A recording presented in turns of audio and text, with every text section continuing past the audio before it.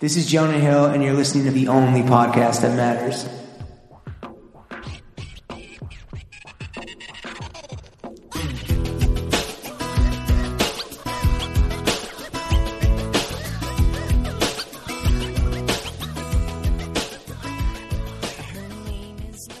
Throw Gang, we are joined by the king of ACAB, the top shelf titan, the gourmand grand poobah, the prince of protest, the Crown Heights head honcho, foreman of the flex, the big bozo basher, the FTP MVP, maestro of the mixer, the fuck 12 pharaoh, always on the ones and twos, but number one in our hearts. The voice smooth, but the brain ain't. He's a DJ, activist, and all-around good human, Lucas Top Shelf Tyson. The Top Shelf Tyson. Tap in. Thanks for having me, fellas. Appreciate What's good? Yo, with the buttery voice, but the very rigid and tactile brain. Just pacing around the curb, trying to hit your 10,000 steps. Maybe you didn't hit up a protest today or something. I don't know. Yeah, for real. The knees aren't what they used to be. Yeah, God, you know what it is, man. We need extra cushioning, mad stability, comfortable socks. Speaking of stability, let's talk about the fit check. I'm actually as someone who has had the pleasure of FaceTiming with you, you're a big pacer. You're a pacer. You're like a samurai walking the earth, a Ronin in contemplation, if you will. You're like Rick Smits, but less Dutch and white. Facts. That's facts. Oh, I see. I thought I was gonna say, was Rick Smith like a fucking Shogun? That's a sports reference. No, I'm aware. Yo, Lucas, you want to start top down or bottom up on the fit check, bro? Choice. Let's start top down. Oh, what? God. Yeah. No, it's a new era, man. We started literally a new era. It's literally a new era. Wait, are you, because all cops are bastards, they're not even in the equation now? Because going top down is cop-like behavior. You think so? We know so. We wrote the book on this. Well, I'm going to be honest. We're in the house right now, so I'm standing next to a pair of shoes. I'm not actually wearing a pair of shoes. You have socks on? No, I go barefoot. It's funny, whenever we're in the stew, people like instinctively go bottom up. But ever since we kind of been doing this shit off Zoom, people, I think because they see themselves, you are visible to yourself. They just they go with what they see, which is like, the top, like the shirt usually. So you're saying our guests are like infants learning object permanence and seeing themselves in the mirror. I think it's like the medium is the message. Marshall McLuhan, you know what I mean? Wait, so Lucas, so you're totally barefoot. One, why don't you show feet, sweetie, and then two, bro. Confirm 10 toes down. He in the racist podcast showing feats. Just kidding.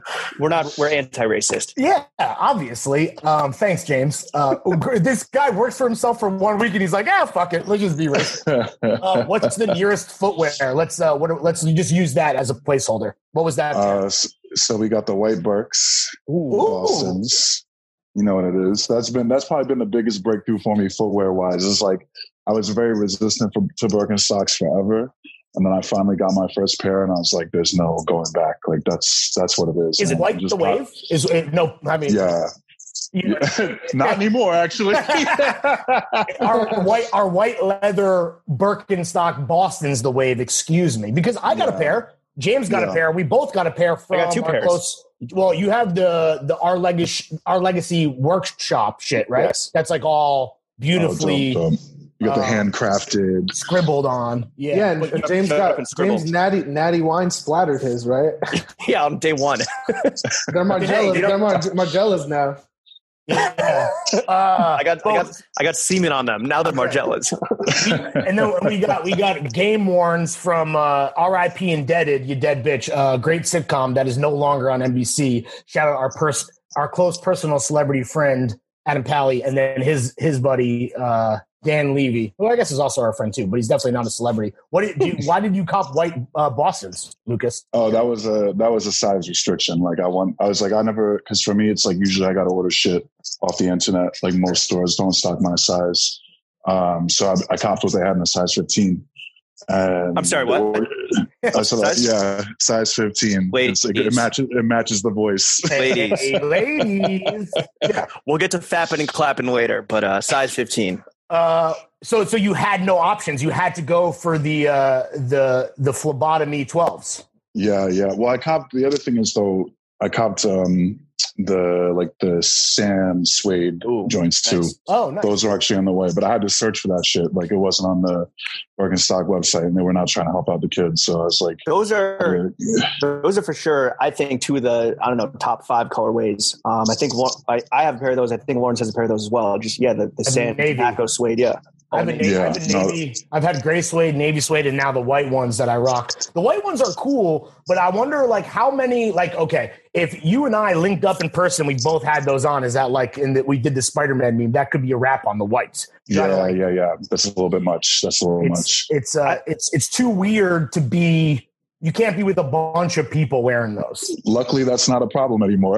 Yeah, we ain't gonna bump into each other anytime soon. So. What's the footwear of choice when you're protesting for social justice and progress towards a more just and equitable world?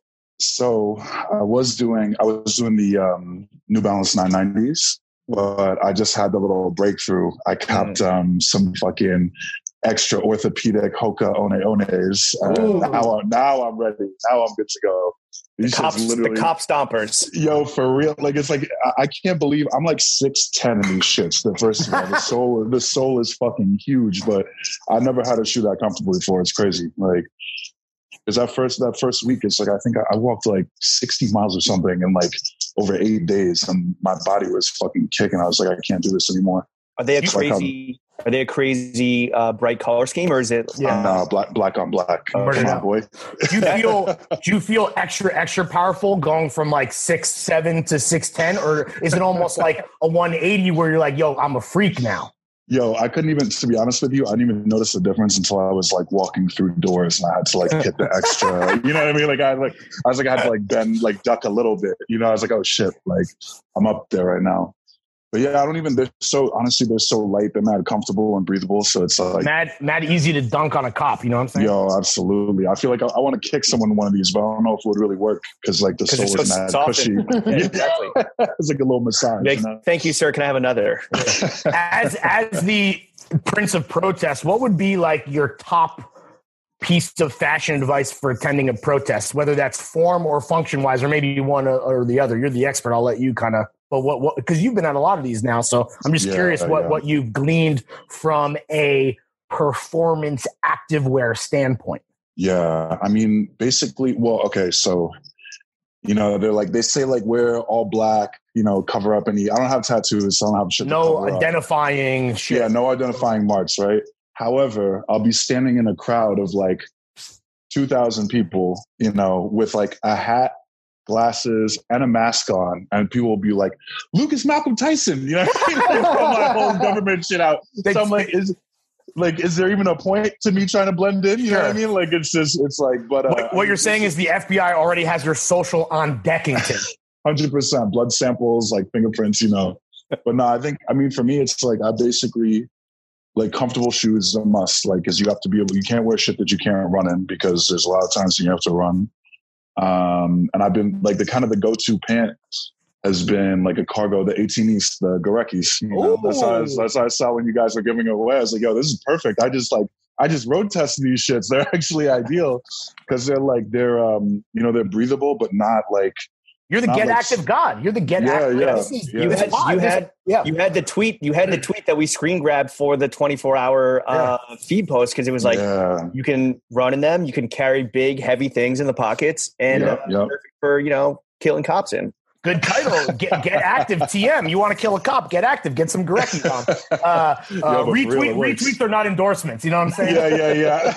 Antonio, if you're listening, Jimmy Gorecki, if you're listening, this is our own thing. This is what we're the only ones advocating. This editorial, little editorial livelihood. But yeah, and then little license, editorial license. Yeah, there you go. And then and then on the top, usually I'll wear a mesh football top, a long sleeve one. So it's basically because it's hot as fuck outside.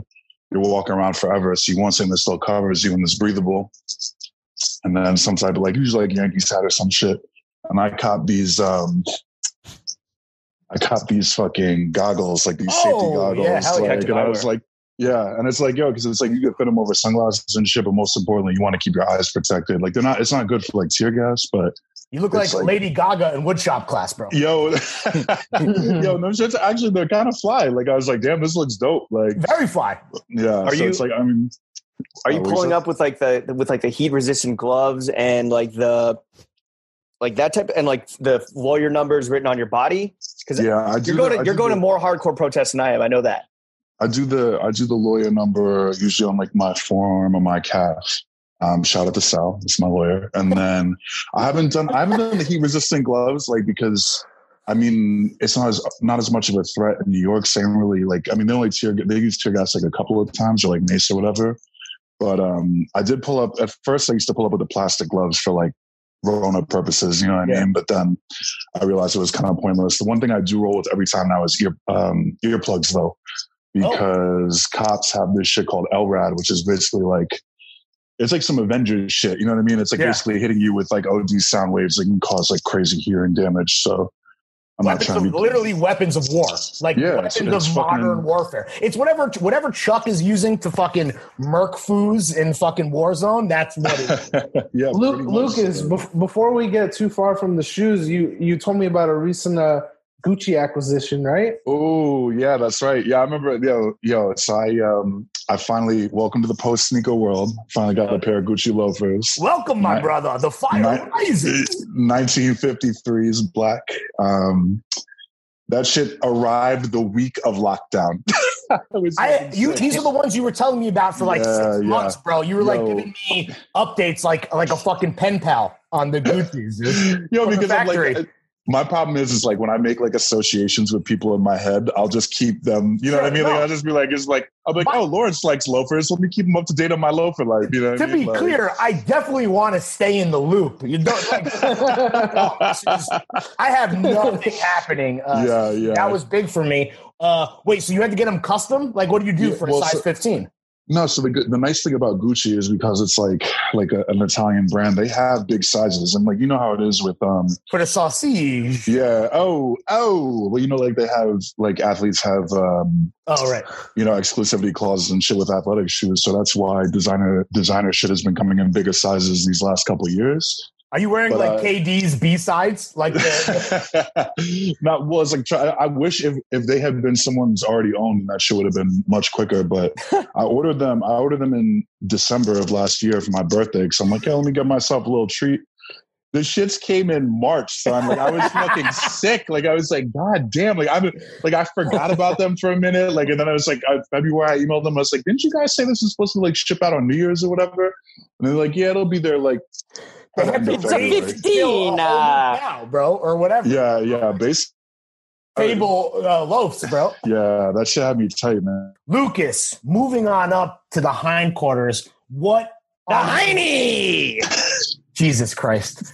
You see your overcomes thing. What people don't know at home is that Chuck bungled the whole thing, and we're restarting now based on where we presumably were. Chuck fucked up.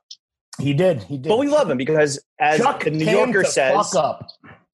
Yorker says, he is God's perfect angel. No, that is what I said too. All right, but it's printed on the NewYorker.com, not print, just digital. Anyway, I'm not here to argue how much we all love Carlos Chuck Franco. Lucas, what are you wearing, shorts or pants? What do we got on today? I got shorts. I got on Needles drawstring shorts right now. They got their little indigo dye with a little block print on them. Before Chuck blew it, we were having a conversation on sizing Needles. You're an XL. Yes. Okay. So for anyone listening at home, if you are 6'7", you could get an XL. It's going to work for you. That's all you need. Yeah, you could do it. To try and summarize a conversation on sizing is probably like the lamest thing we've ever done. Lucas, do you have a lot of Nepenthes gear from the Nepenthes family? Yeah, I do.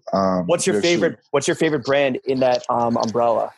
I mean, honestly, EG is EG is the OG. You know, it has like I think just as far as like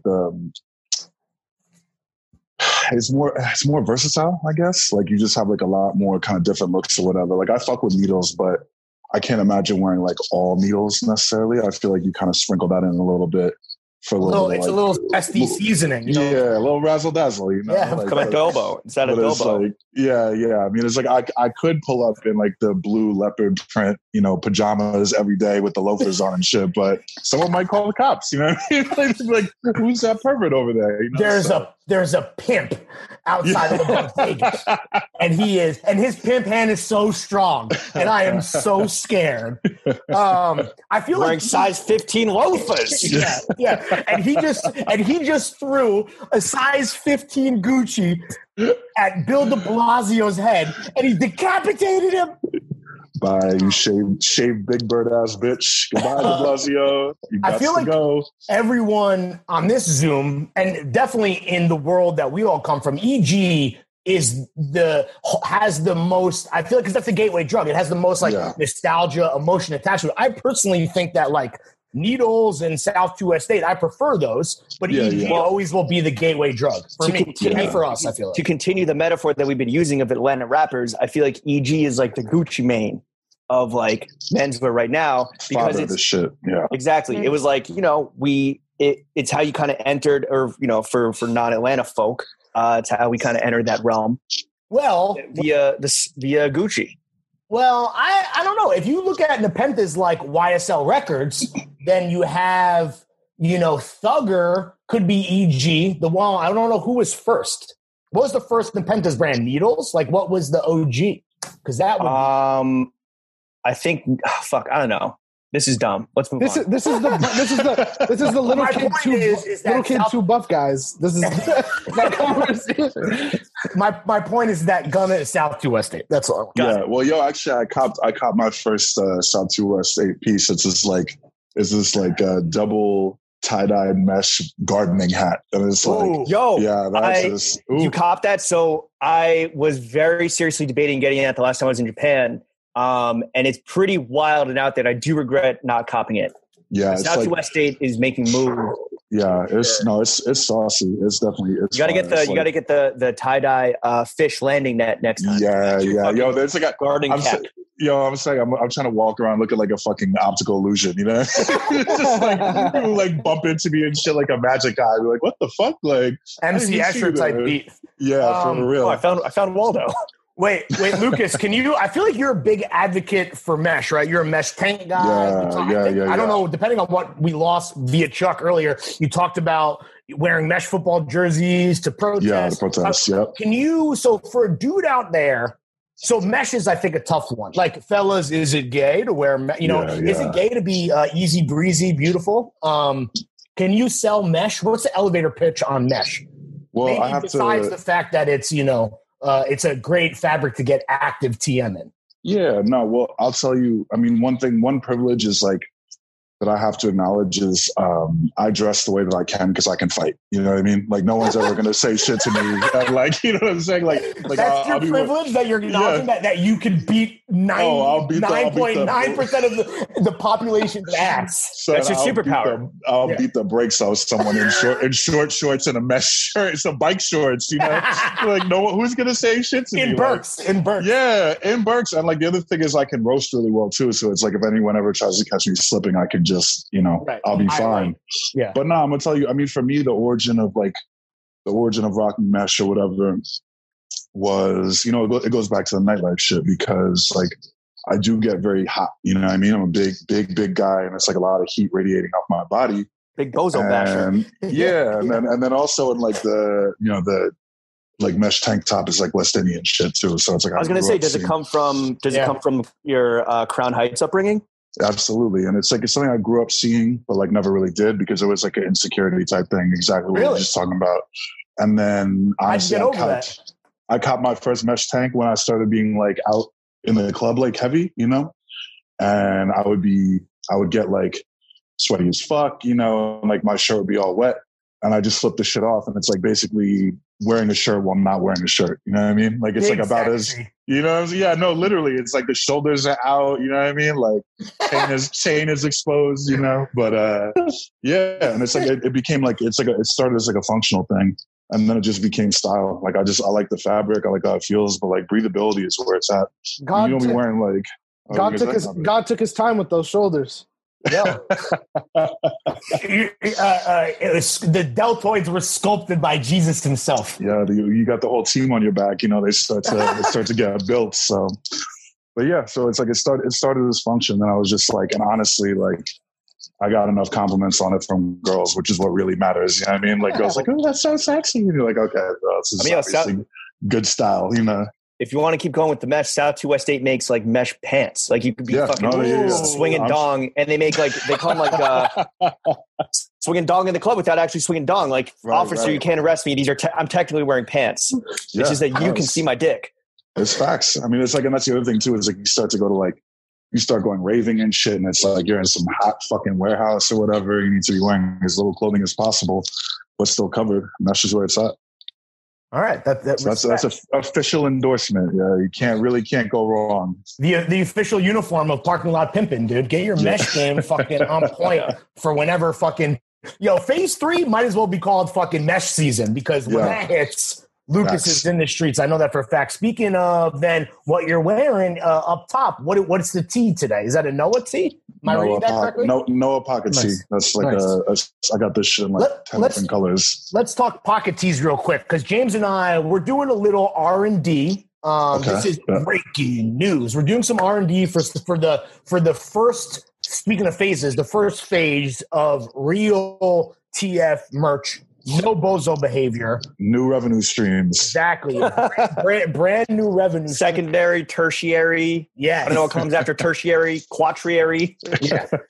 And we were talking about the merits or lack thereof of pocket tees. And would we do a pocket tee? If we did a pocket tee, did you put a graphic on the pocket? I know, James, you were against that, but are you a pocket tee guy, Lucas? And if so, like, what is that for? The fucking SIGs? Like, what's the deal? So a pocket tee, I mean, I guess it started like, I guess Noah was probably the first one that kind of switched me over or whatever. Because I remember when the store first opened, I went and I was obviously hyped.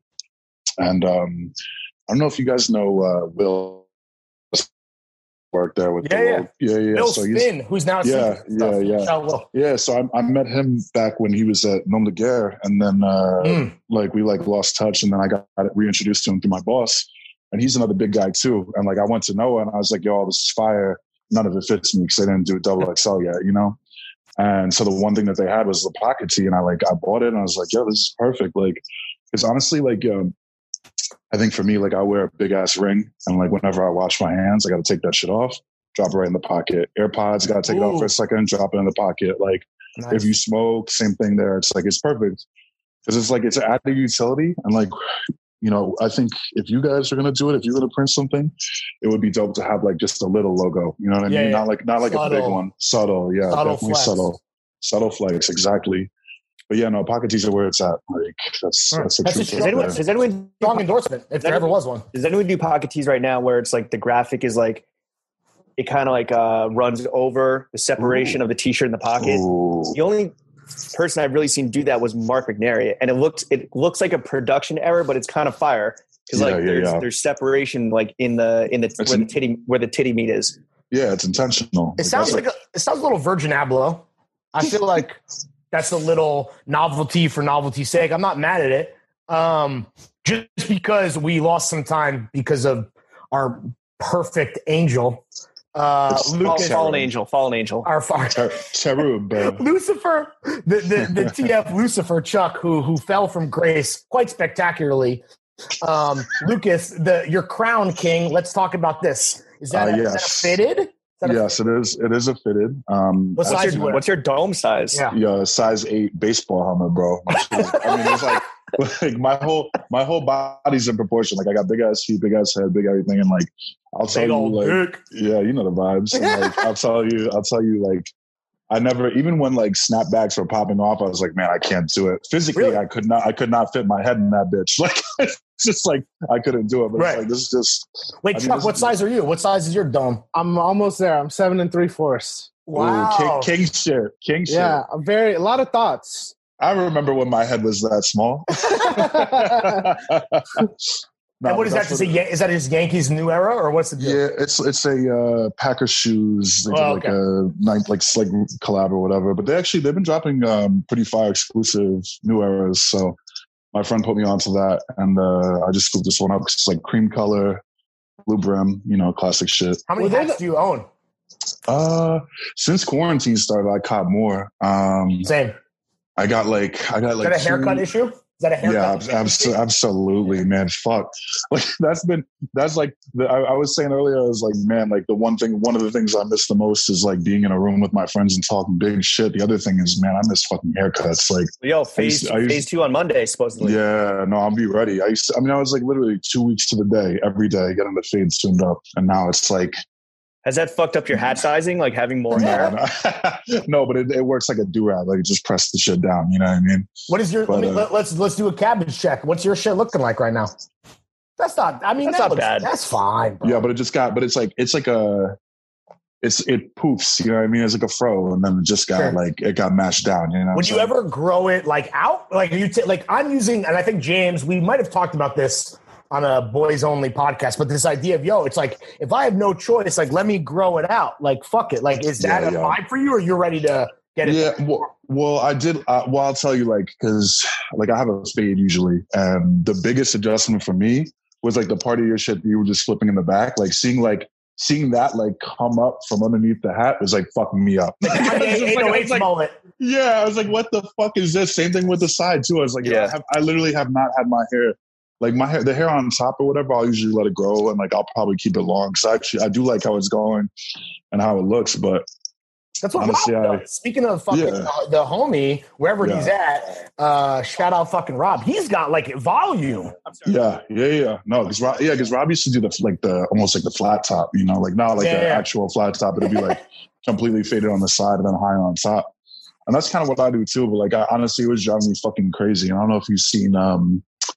I don't know if you saw that issue of the cover of Rolling Stone with Bad Bunny on it, but he's got kind of like the quarantine fake fade, you know what I mean? And so I got a barber clippers at home, and my sister came over to visit. I was like, all right, we're doing the homemade haircut. Like we're doing the fake fade. And it's made shit better, to be honest with you. Oh, she didn't fuck your shit up. She was able to accomplish what she set out to do? No, yeah, she's precise. I mean, obviously it doesn't look like, nothing is going to replace your barber, but it definitely did the trick for a while. Nothing replaces. What do you miss more in quarantine? What do you miss more in quarantine? Your barber or your parents? Oof. The warm embrace of your barber.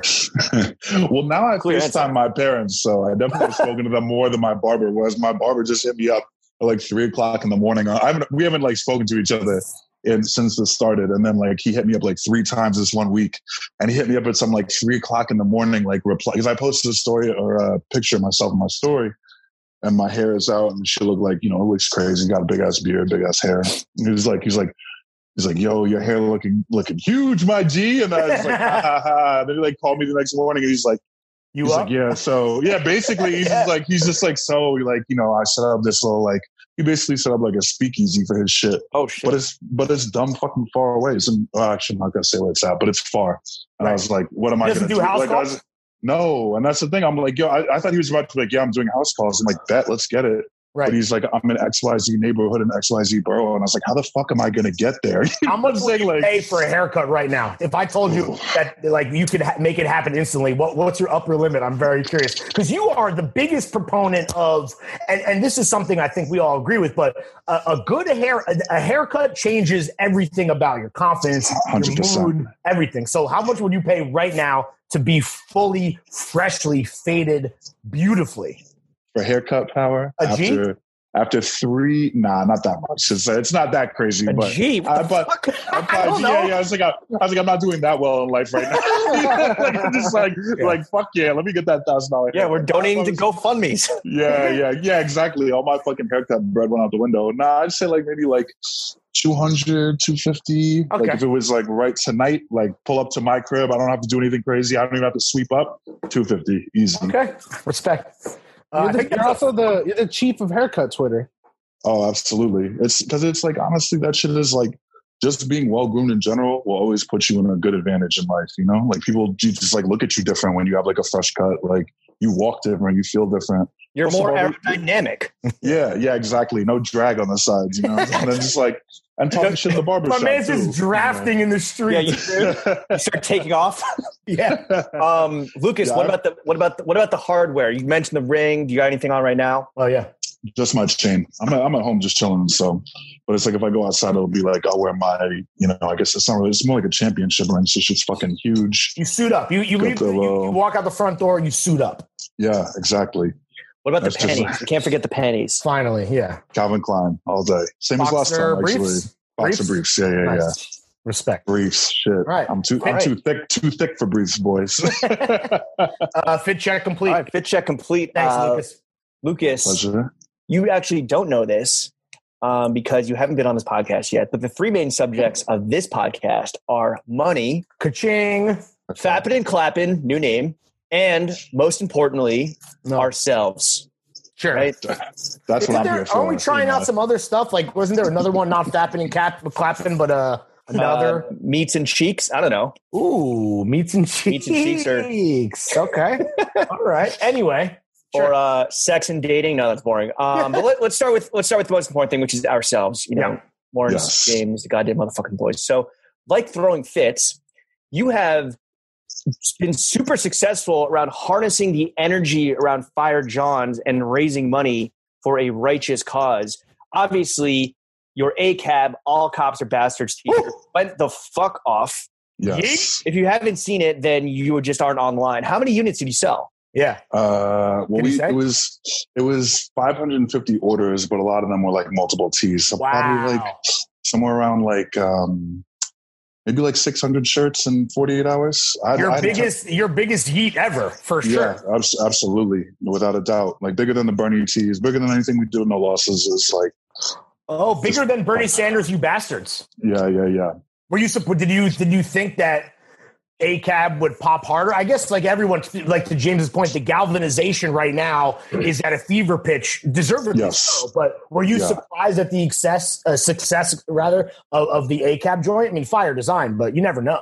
Well, because it's like, you know, I got like kind of the inner circle of people with good taste that I usually will just like send some shit to, and I'm like, yo, just to make sure I'm not about to put out some bullshit, you know, because like I trust myself, but you got to have like the little, you know, like, you got to have the cabal, you know, like you got to run shit by people sometimes. Everyone I showed it to was like, yeah, it's fire, I'm comping right away. So yeah, I was a little surprised, to be honest with you. I didn't expect it to like hit off like that. But what were like the initial hopes? Like 100? 200, like, honestly, anything, you know what I mean? Like, cause I was like, it started with me. Like, I was like, you know, cause one thing that I love that people do now, cause I used to be like very, anti being public about charity shit. You know what I mean? Like, I was like, you do that shit quietly and you never make it a big thing. But what I realized, no virtue signaling. Yeah. And like, what I realize now is that it's like, you know, like it either kind of enables people or shames them, which doesn't really matter which one is which. But like when people see it and they kind of get the opportunity to participate in something, you can get like a much bigger result. So I remember like, you know, first bail fund that I contributed to, I was like, all right, I feel like $100. And I was like, somebody match me. And then like 10 or 15 people matched me. I was like, okay, we just raised $1,500. You know what I mean? And then I was like, and it's the same thing, you know, it's like the same thing with Bernie Sanders. Like, all right, like I can't put up like thousands and thousands and thousands of my own dollars, but like what I can do is make fire t-shirts, and like people feel good about like doing charitable shit when they're, you know, they get something in return for it. And they could share with their friends, they could wear it to protests. Like this is literally grassroots organization and movements. Yeah, right. Absolutely. And I think we're the same way, you know, a lot of us on this call is like, we kept that shit to our private selves and never like put it out there because that's just what we did on our own. And like, whether it wasn't cool or whether it wasn't like, whatever, but now like, you know, I think what we learned is that a lot of people, and probably a lot of people that bought the shirts, just like don't really know where to begin.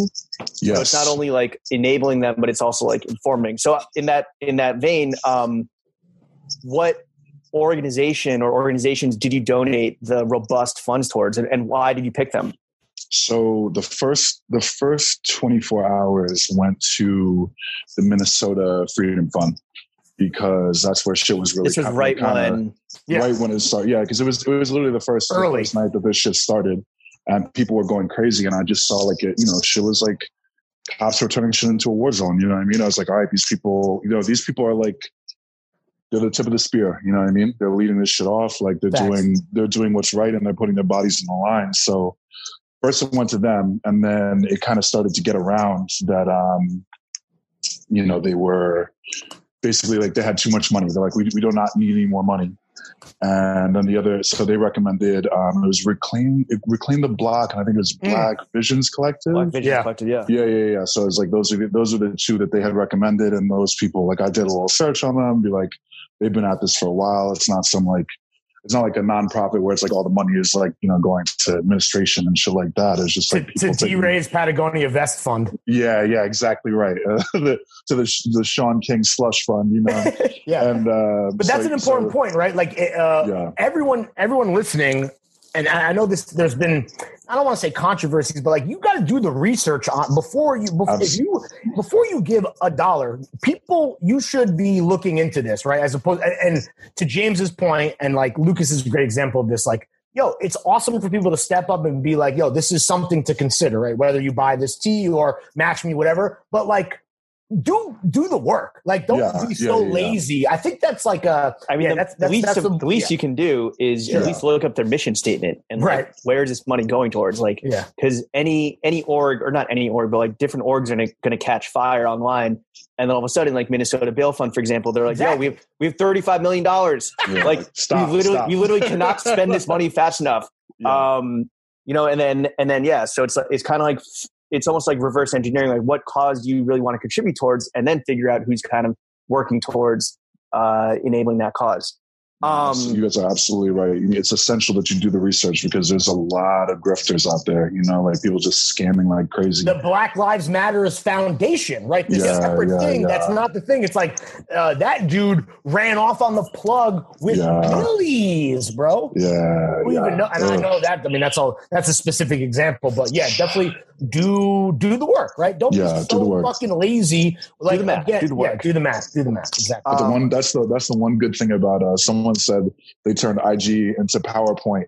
It's like, but thank God for that, because honestly, like I'm glad that it's been really normalized for everyone to be like posting this information and sharing it, because, even though it's like you have like the well-designed, little Helvetica font and shit, this beautiful pop color, the information is easier to access than ever. So it's not hard. You just got to just put a little time into it, Yeah, let me throw Kill All Cops on my Pinterest board, baby.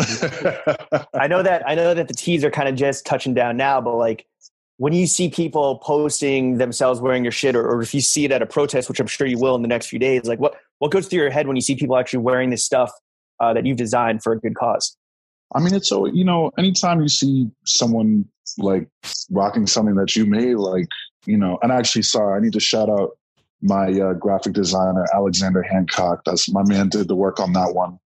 But anytime you see sounds like a founding father. Yeah, I was going to say, he's doing his part. He's doing his part to make reparations, dude. Yeah. He doesn't fuck with white supremacy at all, because, no, I'm playing. But no, it's pride, and not like vanity type pride, but you're just like, shit, like I made something that people like, and I had a positive impact. It makes you kind of just think about everything that you do. You're like, all right, like, how can I extend this feeling into other parts of my life? I'm having a positive impact on the people around me, shit that's happening socially. So yeah, it feels fucking phenomenal, like, and it's like people get excited about the shit too. Like, were you surprised by, were there any like famous purchasers or customers or? I think I'm trying to think of like who's the most famous one. I mean, a lot of friends, a lot of strangers, but a lot of the success came from, like good homies sharing it, like Hassan Rahim, for instance, For sure. Like he's been like, he's a warrior, bro. Dude, he's we were talking about Total Luxury Spa on last week. Like they raised like $100,000. Yeah, no, he's legitimately a hero, and he's like, for instance, he's been a really good source of information too. Yes, just like learning about shit. It's like, this is like something that he's been about for a long time, and he just kind of rose to the occasion. Was like, he's like, what can I do? Like, what can I make happen? But like him sharing it is just going to increase that, the waves. You know what I mean? Like people are going to be like, oh shit, that's fire. That we're team fuck celebrities over here, even though we are kind of celebrities at this point. But if there's We're a celebrity, celebrities? look, the New Yorker doesn't just profile anyone on their digital, free to everyone, not print platform. But I mean, listen, was, a screen is more expensive than a piece of paper. You know what I mean? That's way more luxurious. no trees died in the making of this profile. Sustainability, you know? No, sir. What's a celeb that if they wore, like, who's your dream celeb to see wearing the ACAB shirt? I mean, I'm gonna keep it a Cole. stack with you, man. Yeah, fuck celebrities, bro.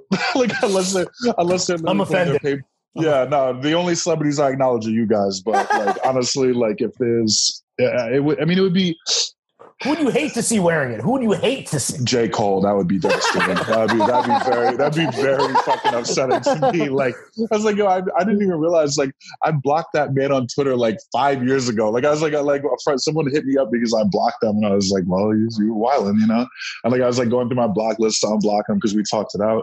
And I was like, I blocked J. Cole, and I was like, God damn, I'm so fucking smart. And I was like, that whole shit that everyone's like, oh, J. Cole is wilding. I was like, y'all hear something? Like I was like, I don't know him. I don't know Jermaine. Like, sorry, that's not my man. So yeah, What J. else? Cole would be devastating for me. What else you got coming up though, product wise? What can we expect? So from the brain that's bigger than J. Cole's brain. Yeah, right. No, Lucas, you sent me a really sick design, and I've been like, I've had my finger on the trigger, like waiting for that one. Yes. No, it's coming. It's like I don't want to blow the surprise, but it's a little more aggressive than the ACAB tee, if you can imagine that. There's some profanity on there. You know? Ooh, yeah. We're pushing the boundaries. Yeah, we're pushing my monocle just fell on my champagne flute. You know what I mean? Good heavens, but.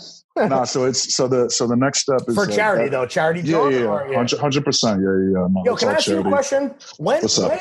And this is a loaded question, right? So let me just preface that. Like we talked about, or I talked about, James and I trying to potentially dip our toes in the merch game, and we have made a commitment as a unit, not just myself and James, but everybody, the core four and beyond, that we want to always have some charitable element that's maybe not front and center, but that we're doing because we know it's right. Like at what point do you think that you will go back to releasing for-profit merch? Have you even thought about that? Am I gauche for asking that question, or have you? No.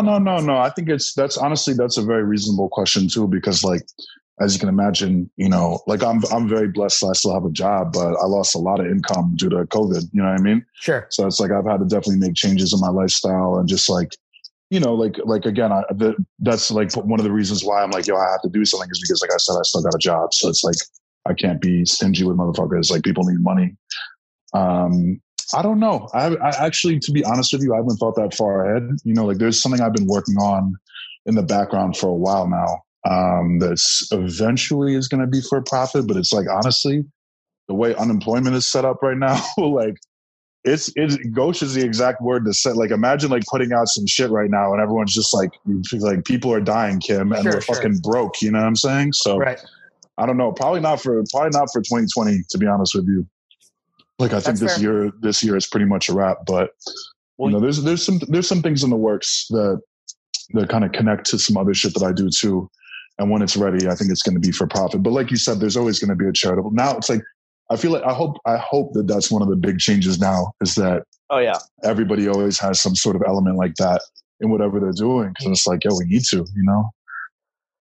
Lucas, you know, you've been wild active the last 3 weeks, just like in these streets, inspiring us. I want to talk about the protests. Like, for anyone that hasn't been lucky enough, and I say that lucky enough to attend these protests because they are like fucking fire. And just what's the vibe been? Just explain to the people that haven't gone for whatever reason. Yeah, I mean the first week was fucking insane, because I remember it was like Zuvi. Yeah, no, for real. Because so basically, the shit started to pop off in Minnesota, and then the Friday and that was like, I want to say Tuesday or Wednesday, and then the Friday of that week, they did the first protest at Barclays. And I didn't go because I was like, yo, COVID, like, I'm not trying to be pressed up against fucking 3,000 of my friends and neighbors. By the way, just real quick interjection. The news came out today that it's been 3 weeks of protests in New York, and there have not been any surges in coronavirus. Yes, so facts. Props to everyone acting responsibly at these protests. Hell yeah, use your brain.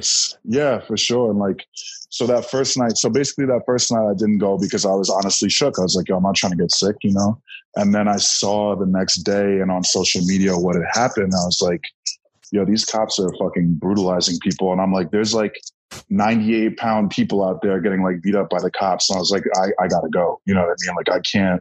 I can't in good conscience, just watch these people get. You can't just be a brolic ass beast on the couch. You know what I'm saying? That's exactly what it is. And it's honestly, it's my number one concern there is the safety of the people around me. You know what I mean? And I might be able to help someone. I could definitely take a punch or a nightstick better than one of those smaller people. So sure. I went out on that Saturday and then I just kept going out. I think the craziest one was the night before they did the curfew. And James, I think you might have actually been there too.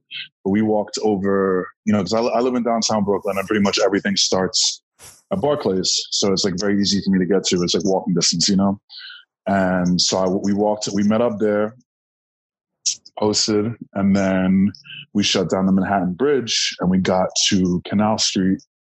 And that's when the cops started wilding. They didn't quite kettle us because there was still ways out, but we were heading west down Canal and they blocked us off at Church Street and we were trying to go into Tribeca. And the cops started getting crazy fucking aggressive. Was that because they were protecting Tribeca legitimately? Probably? Yeah, I think it's because it's a high income area. You know what I mean? So it's they gotta that's what their job is to protect the rich people. Yeah. And so they were it was it shit got a little confusing, and then it was when there's not clear leadership, that's when things get fucked up. You know what I mean? Because you're just you need to know what the next move is. And they were I guess the leadership was they started they had everyone kneeling and I can't do that shit. I cannot kneel in front of the police. Fuck all that. And they were trying to talking to the protesters and they were talking about oh, they're going to let us go if we're peaceful. And people just said, fuck it and hit it up into Soho.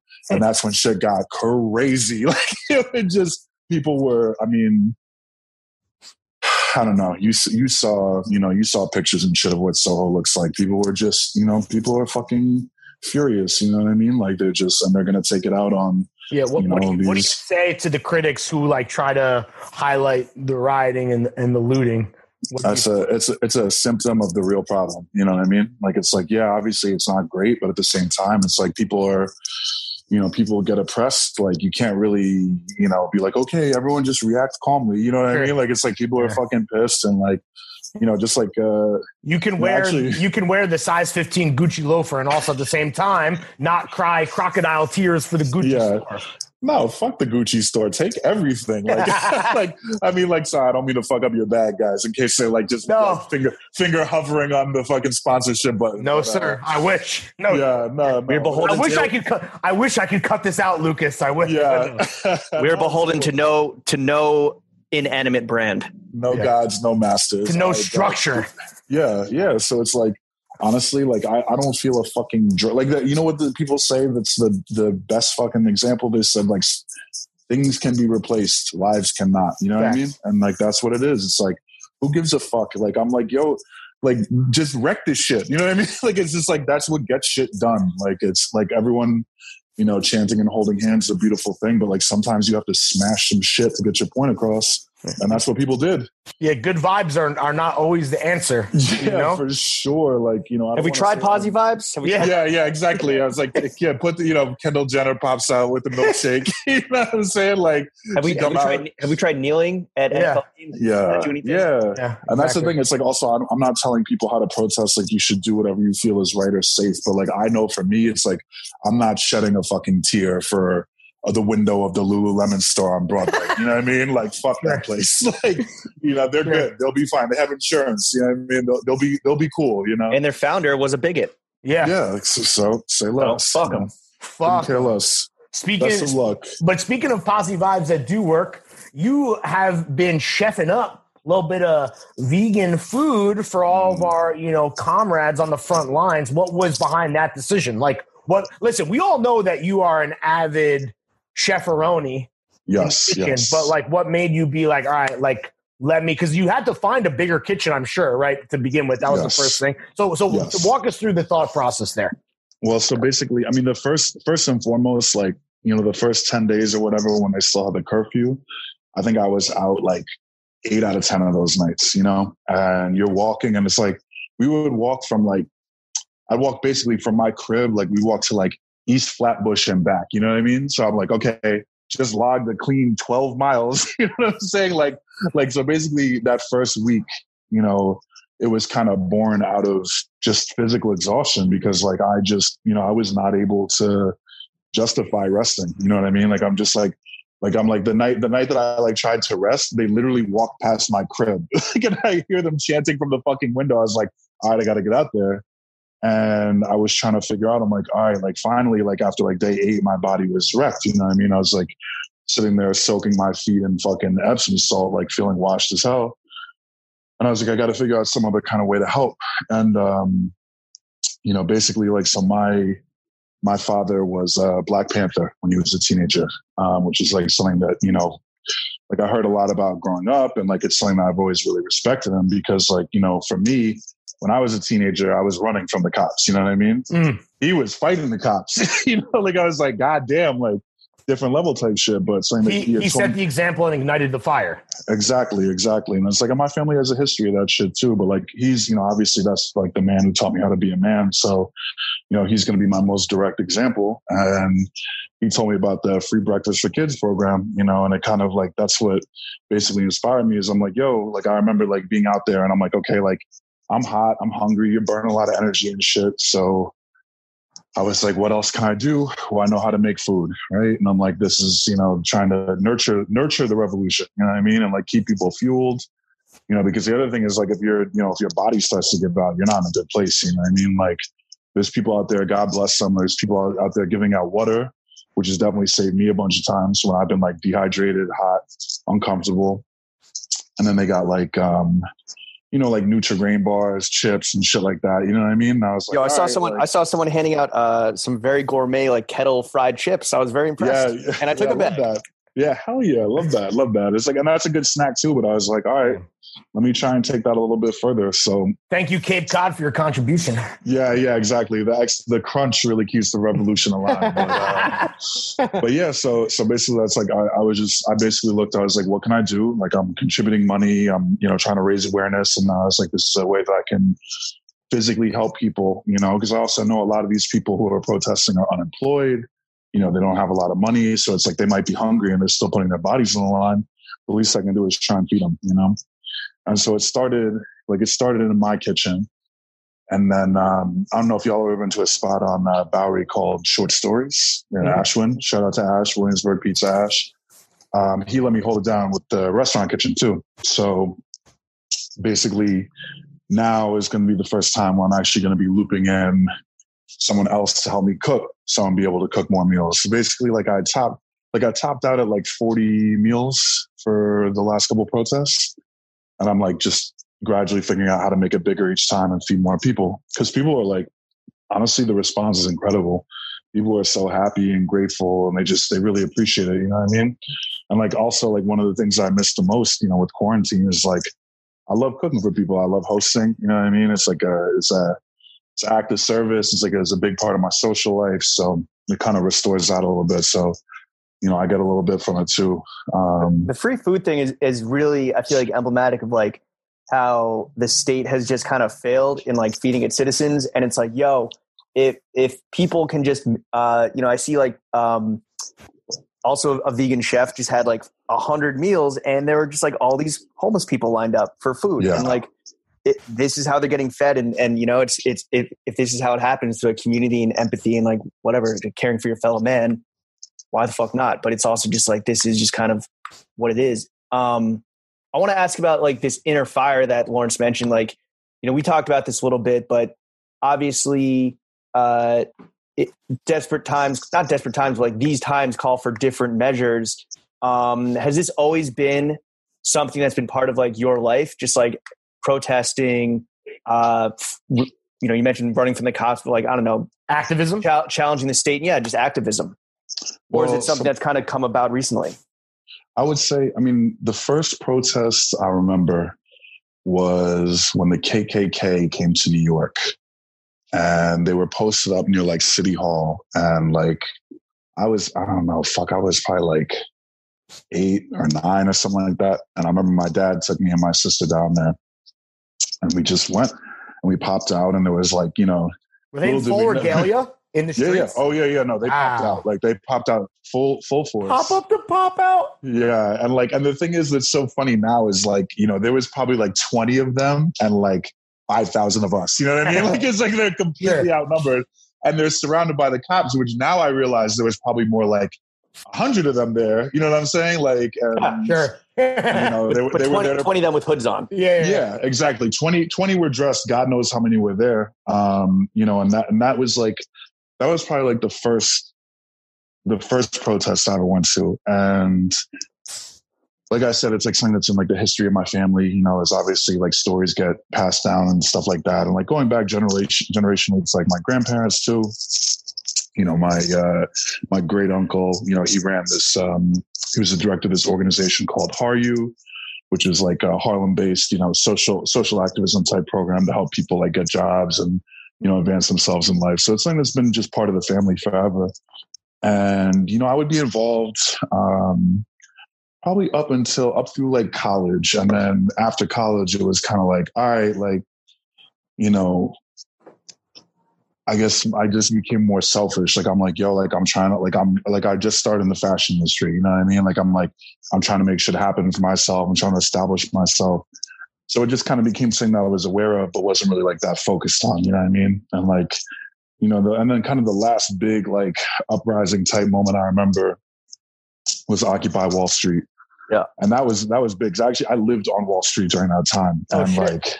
And it was crazy. Like it was honest to God crazy. It's like literally, what's that Wonder Shows and skit where like the little girls like shouting people out on the, it's like, it's basically that, but like a bunch of like Trustafarian type people posted up. And like, that was a little bit of a, like an eye-opening experience for me, because I just kind of remembered, like, I was like, damn, like, you used to be about shit. You know what I'm saying? Like you used to get active, and then you got distracted by bunch of capitalism bullshit. You know what I mean? Like, but basically that's what happened. It's like, honestly, it's like something that I was kind of able to ignore. And then like, I would say probably, the last 4 years or whatever, since 2016 or whatever, since Trump got elected, like, shit was already like extremely fucked up in the US, but it just became kind of impossible to ignore. Like, it was just like, things just got more and more glaring, and like, more insane bullshit got like normalized, you know what I mean? Like just insanity. So I guess that's when I started to really kind of pay more attention. And then like we had mentioned earlier, like, Bernie Sanders started campaigning, and like, I'm a firm believer that like, I was raised with a extreme distrust for all authority figures, but especially politicians. Like they're just, they're out for themselves, but honestly, Bernie was talking that talk, that energy was there. And like, I started to really kind of, I guess what was so appealing about it was like the fact that his campaign was like funded by the people, you know what I mean? And like, he was about it for sure. Yeah, he was about it for a while. And I have to give him his props too, because that $2.70 thing was fucking brilliant. Like, it's just like, yo, you have $2.70 right now. You know what I mean? Like, that's not going to be like, that's not money that's necessarily going to change your day. And people were just contributing. And that was kind of the beginning of like the charitable streetwear or whatever. The only morally defensible streetwear is like streetwear with a cause, but like basically it's what it used to be. Yeah, exactly. Throwback. Right. And shout out Nate James. He basically just like, he just makes art. Like he's literally pumps out this art, and he made like a movie poster for like, Bernie and the squad. And then I just like, and it was a similar kind of thing where I was like, all right, I was like, I'm gonna match, up to $100 in donations today for anyone who donates to Bernie Sanders. And then one person donated $100 right after rep. I was like, okay, let's take a different approach here. Yeah. We're gonna have to switch it up, or I'm gonna be broke financing Bernie shit myself. So that's when I hit him up, and I was like, yo, like, we can make this a T, you know what I mean? Like, then we'll just give all the money to Bernie's campaign. And we did. I think we raised like we raised whatever like the legal contribution limit amount was for like a political campaign, which is like $500-$600 or something like that. If you're not like getting a super PAC or whatever. And that kind of opened my eyes to like the possibility of that shit because like, you know, people were excited. Like, you know, even Bernie Sanders, you bastards is such a fire fucking phrase. Yeah. You know what I mean? Like walking around with that shit on the tee is like, you know, letting people know what time it is. And people hit me up and they're just like, yeah, I just got into like a crazy argument with my family because I was wearing this shit, but it's worth it. You know what I mean? And like, that was kind of the beginning of like waking up a little bit and like realizing that, you know, these like platforms that we've all built or whatever can be used for good. And then flash forward and like shit got real. And honestly, just no looking back now. Shit's different. Shit is different and it's going to stay different, you know? It's the new normal. I want to go back though to kind of like, you know, the what really, you know, the fires you were forged in. So unlike my suburban product of white flight, bridge and tunnel co-host here, you also grew up in New York City. The diaspora. It's the diaspora is how we prefer to call diaspora. You know, so yep, that one. New York City kids always experience things earlier than most. Obviously, I feel like a lot of kids or a lot of people on the Zoom maybe didn't see like a KKK rally when they were 8 or 9, although I guess that is pretty common for most parts of the country. But the Crown Heights riots popped off when you were very young. But did you grow up when you were very young, like, and growing up, did they kind of still cast a shadow over the neighborhood? Because they still to this day. Because it's like Crown Heights in particular is such a crazy dichotomy because you have like mad Jewish people and mad West Indian people, you know what I mean? And like now obviously like, you know, a lot of gentrification there too, but yeah, it's like, it's tension, you know what I mean? Like you have two different cultural groups and like, you know, technically both immigrant groups too, you know, and like that are, and like very proud immigrants, you know what I'm saying? And like, they're very much trying to keep their traditions alive and not necessarily like, you know, 100% integrate. And that's where you start to run into some explosive tension. You know what I mean? Like that's where shit starts to pop off. You know, one thing leads to another. And it's like, it's a shame, to be honest with you, because it's like you basically have other people, you know, you have people suffering under the same systems, but you get kind of pitted against each other. You know what I mean? Because you view each other as like competition or the source of oppression in your life when it may not be the case, but it's just what's in front of your face at the time, you know? Right. Yeah. Speaking of that, like Lucas, like your mom is white and your dad is black. When did being mixed race like become part of your consciousness? I remember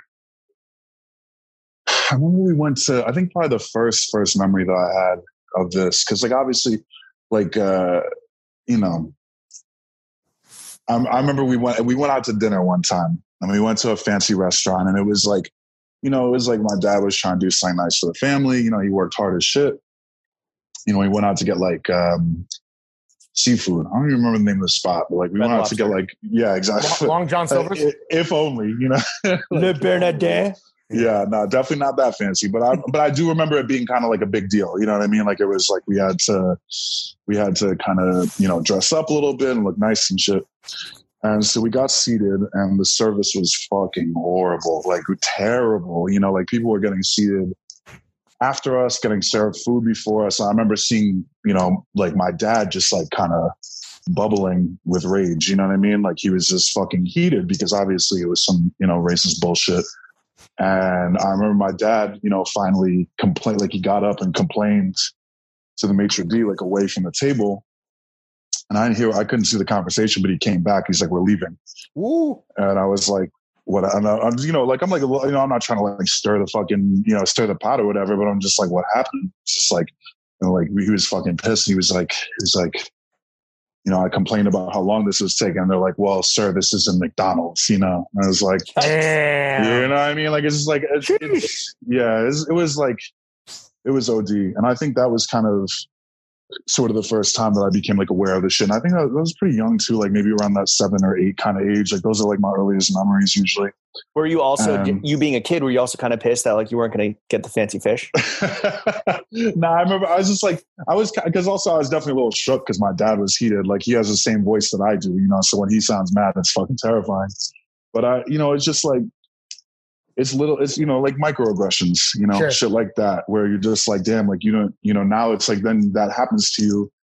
And it's not really something you can ever forget. You know what I mean? And always and then it sort of like taints your perspective on shit where it's like anything that kind of happens can kind of have, you know what I mean? You're like kind of like considering, you're like, well, was that racist? You know what I mean? Like what just happened there? You know what I mean? Or like, you know, uncomfortable moments. Like, you know, I remember it was like, we were in like, you know, Grand Central Terminal. And we was waiting for the train and we were buying tickets. And it was a black conductor, and it's just me and my dad. And like he was like, "Are you guys brothers?" You know what I mean? It's just like, and I'm just like, "What are you asking exactly?" You know what I mean? Like he's like basically like holding out a fist for us to give a pound, but you know, just like little moments like that where it's like, you know, everybody deals with it in kind of their own way or whatever. And like honestly, like, you know, like there's lots of pictures on me, right? Like available, and like I'm like a level 99 light skinned person. Like I'm very white passing. I benefit from white privilege. You know what I mean? So like, it's not even close to an important issue. You know what I mean? Like right. I keep sure. my beige tears to myself because it's like people are dealing with real shit. And like, yeah, that doesn't mean what's happening to me is not real either, but it's just like, it's just not as important. You know what I mean? No, like, I mean, it's in the perspective. You get it. Yeah. Just because the only reason why I'm so quick to like put these like disclaimers around this shit is because honestly, the fuckery that I see on the internet where I'm just like, oh, why did you fix your fingers to type that shit out? You know what I mean? Like it'll always be some like mixed race person, you know, who's just like saying some dumb shit. You know what I mean? Like it just like, and it's just like, you know, it's not that nobody cares, but it's just not the most important thing that's happening. You know what I mean? Like has being, you know, white passing, has that gotten you into maybe like spaces that you wouldn't necessarily have access to if you weren't white passing and were like more obviously like a black person to these people? And then has that kind of like enabled these people, these racists, to drop their guard around you? And I speak from personal experience, like this is something for sure, where they're just like, oh yeah, you're not black. And then they're just fucking racist. And you're just like, yo, 100%. I'm right here. Yeah. You're like, they perjure themselves. Yeah. Do not recruit me for this. Nah, James, that's 100% yes. First of all, about getting into the spaces, I just, you know, I'm not even that successful in life. And I just know my life would have been much, much harder if I was darker skinned, if I looked more black. Like, you know what I mean? Like, that's facts. That's how white privilege works. Like, that's how white supremacy works, you know? And the other thing is definitely, that's the absolute facts too, is like you pinpointed this shit where it's like, people are like, oh, this guy's down, you know, he's white. Like, let's talk some shit about fucking people of color, you know what I mean? And I'm like, no, like what we're not about to do, you know, because like, and then it becomes you're like, wait, hold up. Can you say it again? Can you speak Can you speak to the microphone right here? Yeah, well, it's like, yo, because we're all of a certain age, we're in our 30s. We remember life before everything being recorded, you know what I mean? Yeah. Where it's like people used to say some shit, you know, and it's like, you know, and it would depend on the level of offense, you know, because it's like, you know, there's shit that I've had to fight over where it's like, you just can't, you know, you can't abide that. But most of it has been like, to be honest with you, the majority of it is just checking these fucking people where you're just like, yeah, no. So no, it's like, sorry, do not recruit me into the KKK. Exactly. Like, I'm not fucking with it. You know what I mean? And like, so that is one of my favorite things to do in this podcast. I'll just say this quickly, is to, when white guests are on, or even when my white co-host is going, to just like pop their bubble of comfortability. And just be like, hey, that was kind of racist. Anyway, keep going, Lawrence. No, Lucas, speaking of people, one, saying some shit, and then two, you checking the fuck out of them. I believe recently your boss asked you if you were black. How did you not duff them through Zoom? and then two, just like, just walk us through that. Cause that, when I saw that, like, you've been very outspoken on Twitter, you know, about everything that's happening, but clearly, you're going through some shit professionally. You've tweeted about it. Like, what is that conversation even like? Yeah. Well, I mean, that's the thing too, is like, for me, I guess I'm always, you know, like I'm always so slow to try and center myself. You know what I mean? Like, it's not about me. It's bigger than me. You know what I mean? But this shit was just like the fun. You know what it is? Like, this is actually a perfect example, right? Is because it's like, it wasn't even like, we're basically, it's like, it was the after the weekend that the first protest, like when shit started to get real in New York. And my boss asked me like that was the lead off. I was like, you're black, right? Because again, it's like, like I don't pop into every meeting in my company and be like, I'm black, y'all. You know what I mean? Like it's not like hey, I'm not black guys here. Yep. Yeah, exactly. You know what I mean? Reporting like, for duty. Yeah, just like lay down the cardboard and start breakdancing to kick off the meal. You know what I mean? Like, but no, it's like, it's honestly, it's something that like, again, it's a privilege, that I don't have to necessarily actively discuss it with these people. And the other big takeaway too is it's like, it's not black people's job to educate, white people and non-black people of color about like the black experience. Did you tell J. Cole that, by the way? Yes. Oh man. Honestly, he does not read, but he thinks. So what can I tell that man? You know what I'm saying? He's on some other shit, but no, it's like I guess the thought process was trying to see how I felt about everything that was happening. So it's like, it's like this is like coming from a good place, but at the end of the day, it's like it's still putting me in a situation where I'm like, God damn, I'm fucking uncomfortable. You know what I mean? Like it's like I have to sit here and like try to, maintain professionalism and not expose myself, as like to put myself in jeopardy because obviously I still need a job. I need material safety. You know what I'm saying? Like I don't have the world's most successful podcast to fall back on. You know what I mean? Like I'm like, I need a job. The only podcast that matters. Yeah, but exactly. But you do have a pretty robust side bag operation when COVID leaves and No Losses is able to fucking function again. Yeah, absolutely. In our little pre-call, I asked, I was like, yo, are you cool to talk about like racism in nightlife? And you were like, fuck yes. Yeah. I want to fucking air out everybody. So let's talk about it. Like how does racism manifest itself in the nightlife industry? Well, okay.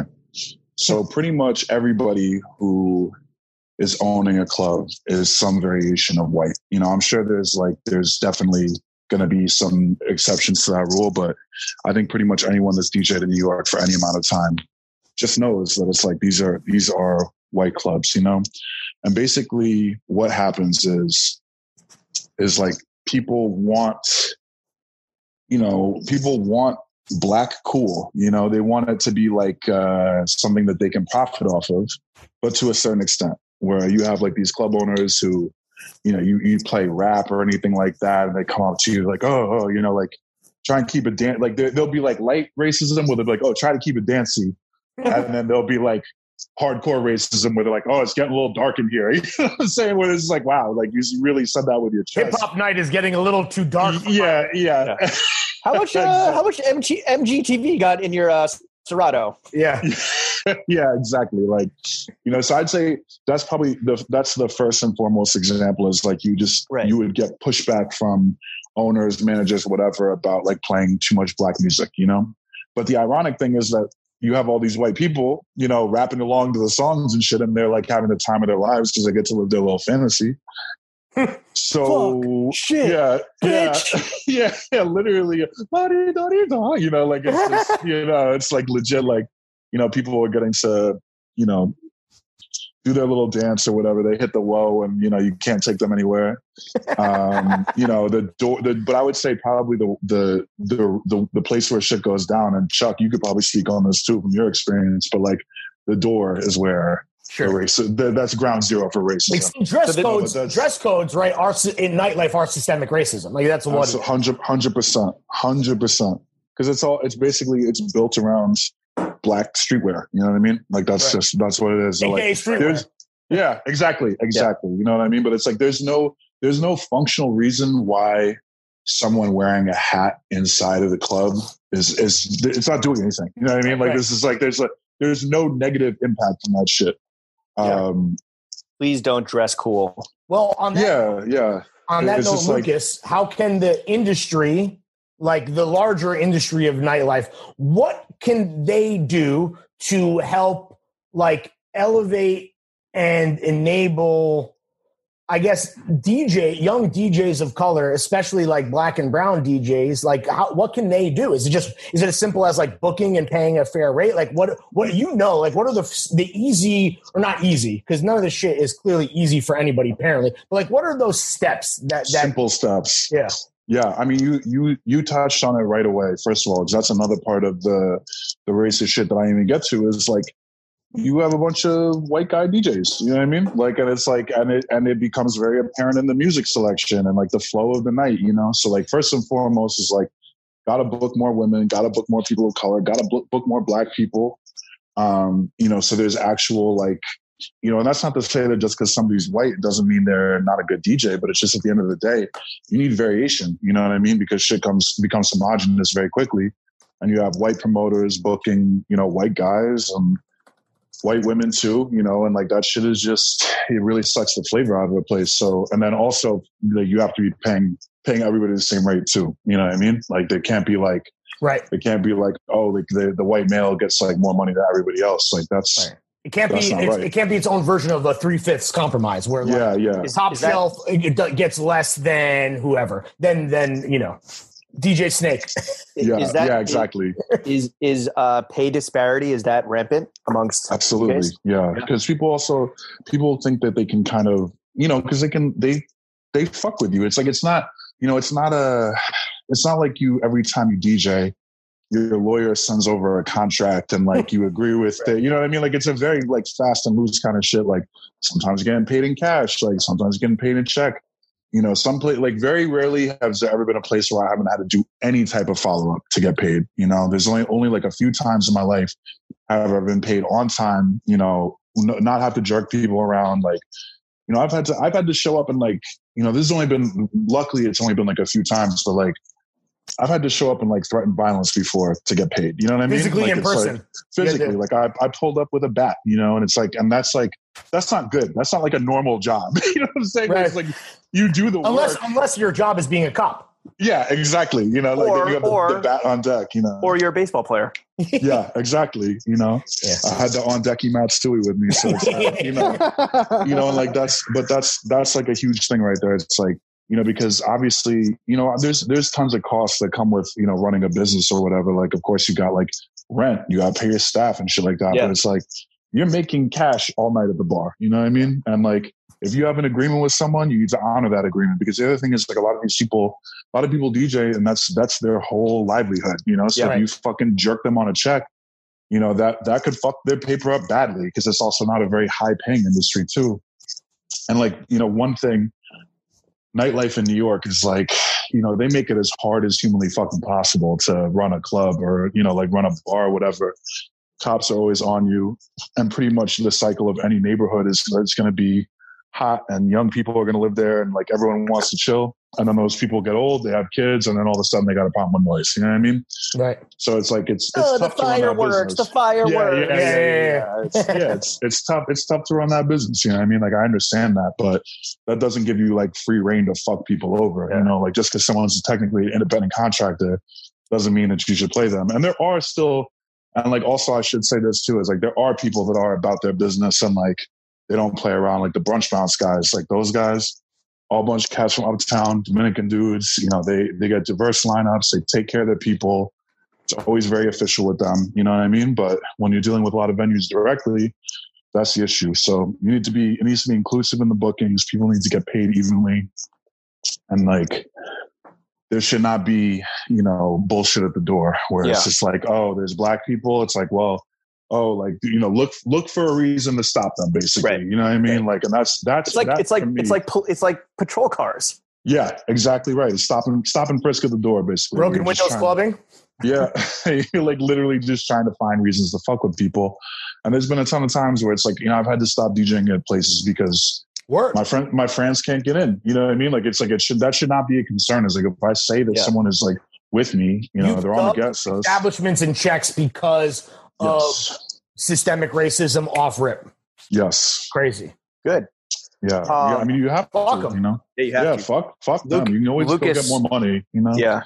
I mean, I can't even imagine, like, you know, your optimism and good humor in the face of, like, the day-to-day racism and discrimination, but especially, you know, in this time of, like, massive social upheaval, how have you been able to kind of, like, keep that good energy flowing? Like, what's your secret? For anyone that's, you know, maybe struggling to continue to see the positivity when there's just so much fuck shit, the world is just on fire, or the world is still on fire. It's just that now the cameras are better. Yeah, facts. No, it's been like this for a minute, and now it's just getting exposed. I mean, I'll be completely honest with you. It's like, even for me, it's challenging. You know what I mean? Like, it's hard to keep yourself like happy and motivated. You know, I'd say, first of all, like, you got to have your inner circle, you know, like people that it's like safe to vent to, but also safe to like joke with, because like, honestly, like, yeah, like, trust me, there's tons of times where like ain't shit funny, but at the end of the day, like what's going to really, you know, keep you alive and happy is the ability to still be able to laugh at shit. You know what I mean? Like, you can't just be like, it can't be solemn and miserable 24/7. Like, there's nuance, you know, we can care about two things at once, and, you know, we can laugh at some racist dude getting washed. You know what I mean? That's another thing, by the way. Watch compilations of racists getting knocked out. Oh, it's just like, that shit is a balm to the soul. Like, for real, that shit is food. Yeah. You know, chicken soup for the soul, baby. Yo, for real. Like, it's just like every single time it's like, you know. But like, you gotta take care of yourself. That's another huge thing too. It's like, you know, keep your crib clean, like feed yourself well, like get rest. That's a huge one. It's like, get your sleep. Even though it's hard as fuck to sleep right now, you still got to try. The fireworks. You know, yeah. Fuck you. Fuck them. You know what I mean? Like, fuck them if they can't take a firework. But, sure. You know, and honestly, fireworks are sick. I don't know what the fucking issue is. Yeah. Says the man born on the 4th of July. Exactly. Yo, your birthday's on the 4th of July? That's crazy. Okay, bet. Coming up. And I don't own a dog. I do kind of feel bad for dog owners that have to put up with the fireworks. I will say that. That's all. The dog needs that little like anxiety shirt or whatever, the thunder shirt. You know what I mean? Like, fucking sweating it out in the corner. Thunder shirt, dude. Hell yeah. The anxiety blanket. Yeah, whatever that is. Yeah, you need to put like a blanket on your dog and then put like a heavy book on top and be like, yo, chill out. Like, saying, have a seat. Yeah. But yeah, and like, honestly, like your own little rituals and shit. Like, for me, I have like, you know, obviously you work from home, and like that's like a hard thing to kind of balance out too. So you're not just like working all the time or whatever. But like for me, for instance, like I sit at like my kitchen table to work, you know, because I don't have a desk. And so for me, like a little signal to myself when the day is done, it's like I put my laptop away, I hide it somewhere I can't see it. I reset the table, and then I light some incense. You know, Chuck, you called out the Kumba incense before. You put me on. So like, yeah, no, and it's the truth, you know. But like, we know there's no cap here because you're doing a podcast on your phone. Yeah, literally, like you're seeing the crib. There's the table, you know. But you know, for me, like for instance, like that incense is like a ritual. You know what I mean? Like that's like a signal to myself that it's like, all right, there's me time. There's time to relax. So like, I would say, kind of establish to yourself like those moments where it's like, you know, you take some moment and do something that's strictly for you, because obviously we're all doing shit for the community, but you know, you're still a part of that community. You got to take care of yourself too. So, you know, take those little moments and like establish that for yourself. Be like, all right, that like, this is, you know, this is for me. This is like a restorative moment type thing. And it can take many forms, you know. And also, I'm a big proponent of getting smacked. It's truly therapeutic. You know? We're gonna get to that, because this podcast, if it's about anything, it's about getting smacked. But I want to, when you talk about rituals and routine and stuff like that, right? Social media is a part of so many people's lives now. Yes. So, what I'm curious in your mind, Lucas, is like, what does the new normal look like for social? Maybe if we want to talk specifically, like, what is that social media new normal like in streetwear or nightlife, and how can one of the Throwing Fits' extended universe's most iconic flexers, how do you flex moving forward? Well, actually, I mean, I think specifically with the nightlife stuff, because obviously, like, so much of what I came to realize, like, so much of what I enjoy about DJing is like the social aspect of it. You know what I mean? Like, I love seeing my friends. I love playing music that they love. I love interacting with the crowd. And like, you know, it's like, it's the same thing as like cooking. You know what I mean? Like, it's like you put the ingredients out there, you put them together, people react. You know what I mean? It's very pleasing. It's like, you know, acts of service. You know what I mean? Like, it's a good feeling. So for me, I kind of struggle with the whole live stream thing for a minute. You know what I mean? Like, I just like something about it. I was like, this shit did not sit right with me. Like, it's not fun. You know, the fucking resellers bought up all the webcams and shit. They're trying to tax on that shit. I'm like, fuck out of here, you know? But then I really pushed myself to like actually try and like do my own show and like come up with like a format. And like, for me, the idea, you know, like one of my friends pointed out, they're like, yo, like one of the good things about the live stream is like you can play music that you would never get to play in the club. You know, so it's like you can actually like, you can really, really tailor the experience because it's like people are chilling in their crib, like listening to you. So like, that's been big, you know, like doing that live stream, like this shit's called In My Bag. And it's like, basically I get to go, you know, a little bit deeper on the records, like a little bit deeper in the genres, like shit I wouldn't normally get to do. So like, that's the nightlife aspect of it. Social media, I mean, we're living through like the evolution of the flex right now. You know what I mean? Like it's not fly to be like out here, you know. The paradigm of the flex is shifting. Absolutely. Yeah, absolutely. We're seeing it in real time. You know what I mean? Like even like what we were talking about with Hassan, it's like, yo, it's like that man between like with matching and his own brand, he raised $100,000 in a short amount of time. That's a flex. You know what I mean? Like it's like the new flex is like how much of a positive impact can I have on the world, which is a beautiful thing. You know what I mean? Like, and we sort of saw the beginning of that this year when like rappers would post some like flagrant shit. You know, they're like, oh, this was my Lamborghini helicopter. And people were like, fuck you, open your purse. You know what I mean? Like, it's just like I'm glad people are bullying celebrities now because it's like these people have hoarded all this wealth and people are starving out here, you know? So it's like definitely on social media, it's like, yo, it's like, you know, nobody's trying to hear your weird fucked up dick jokes anymore. You know what I mean? Like it's like people got to have some like. Well, that's news to us. Yeah. Fuck. All right, I'm retired. Back to the drawing board. Pivot. I guess I'm really retired now. Yeah, Pivot. But honestly, to be like, I'm gonna be real with you guys. Like, you know, one of the things I really respect is like, you know, because we all have very similar interests. Like we like the finer things in life. You know, we're very particular about shit. Facts. Like we have our tastes. We like material things. We all like getting faded.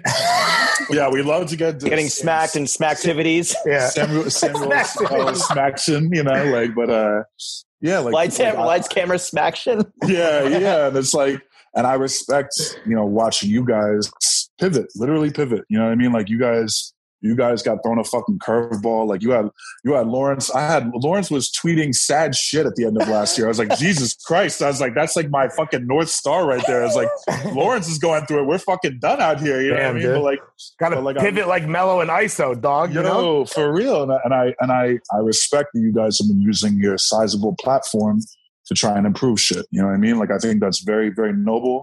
You didn't have to do it, but you did. And that's what's up. Like, I respect that about you guys. And I think we just all have to do that. You know what I mean? Like, it's like everybody got to make that move now because it's like nobody, like, you know, it's like nobody's trying to see your brunch. You know what I mean? No one gives a fuck about your brunch anymore. Like, who cares?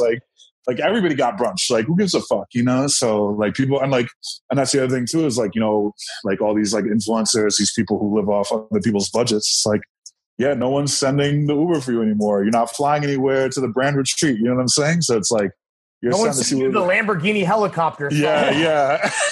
Well, Lucas, perfect segue into the next question. So thank you for that. Thank you for your service. You know, a lot of people, and we were talking about this, like a lot of young people, especially who maybe didn't get a chance to experience the Occupy movement. A lot of them are like really trying to get engaged for the first time. And, you know, some of them maybe just still have hesitations or don't know where to start. I guess my question is like, what's the biggest misconception people might have about trying to or getting involved with social justice? That's a good question. Like, give them clarity so that they understand that, you know, it's entirely possible. They got that post-Zuccotti Park stress disorder. Oh man, I can't. I will never forget the way that park smelled after like a couple. Wait, can I ask you a question, Lucas? When you said, and you specifically said Trustafarians when you're talking about Occupy, what was that? I mean, I wasn't there. I can't. So was that like a limousine liberals thing that you like, or was it? No, I was just talking shit. I think. Okay. I mean, to be honest with you, whenever you have shit like that, like I guess like that term kind of like that originated from like you know, people in like the 2010s living on St. Mark's Place. I'm like, you're not homeless. You're homeless by choice. You know what I mean? Like you could always go back to your parents' crib, but you know, you're deciding to live this like grody ass life. I mean, I'm sure there was an upper crust punk. Trustafari. You guys were in the fucking New Yorker for a reason, man. That's like good wordplay right there. You know? But no, it's like, I mean, there was definitely the feeling where it's like, yeah, a lot of these people are down and like, but there's always going to be people who are like hangers on and shit and just like, you know, they want an excuse to live in a park or whatever and like do that anarchy shit. You know what I'm saying? Like, I mean, that's what people are saying right now about Chaz, which is both the name of the Capitol Hill Autonomous Zone and the name of the Trustafarian that's occupying that.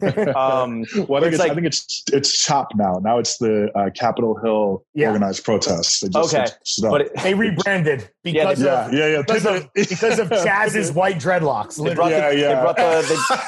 brought the choppa out, but no. So like they're like, yo, you're co-opting the fucking BLM movement and just making it about whatever. So anarchy and shit. Exactly. Yeah, I mean that's a tough one, to be honest with you, because like a lot of people like like and that term outside agitator is some bullshit. But there's like you definitely see people at these protests, and it's like they're just there to like they don't really care about. They're there to flake up. They want to do some. They want to live their little anarchist fantasy and like, do all that shit or whatever. So like, I don't know. It's like, honestly, I'll be completely real with you with the Seattle shit. Like all I know is Seattle is another city where you have this insane spread of wealth. You know what I mean? Where it's like, you have all these big ass fucking tech companies are there. They got all this money. And then you walk on the streets and it's like, there's dope fiends just, asleep on the fucking ground. Like, it's fucked up. Like, it's like, you clearly don't have a good system there. So like, honestly, it's not really my place to speak on it because I'm not informed enough about it. I do respect that they're housing homeless people. I think that's a good overall positive kind of thing.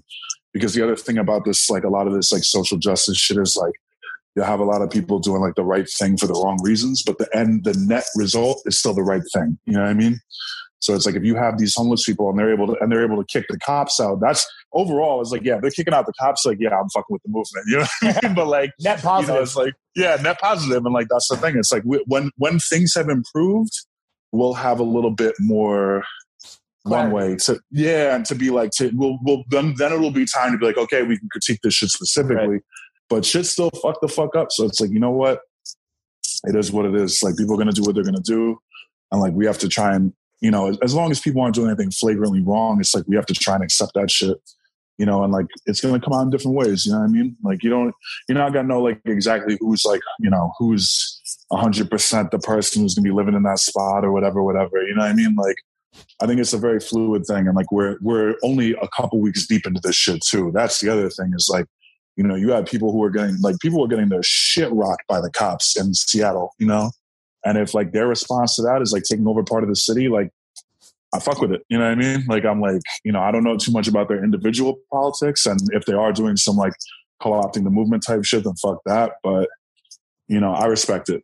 I definitely respect it. And to bring it back to your first question too, about like, where to get started or whatever, I do think the first and foremost kind of move for like, especially your audience, educate yourself, like all the shit, all the free books that are being posted, all the speeches that are online, do a little research, start to learn.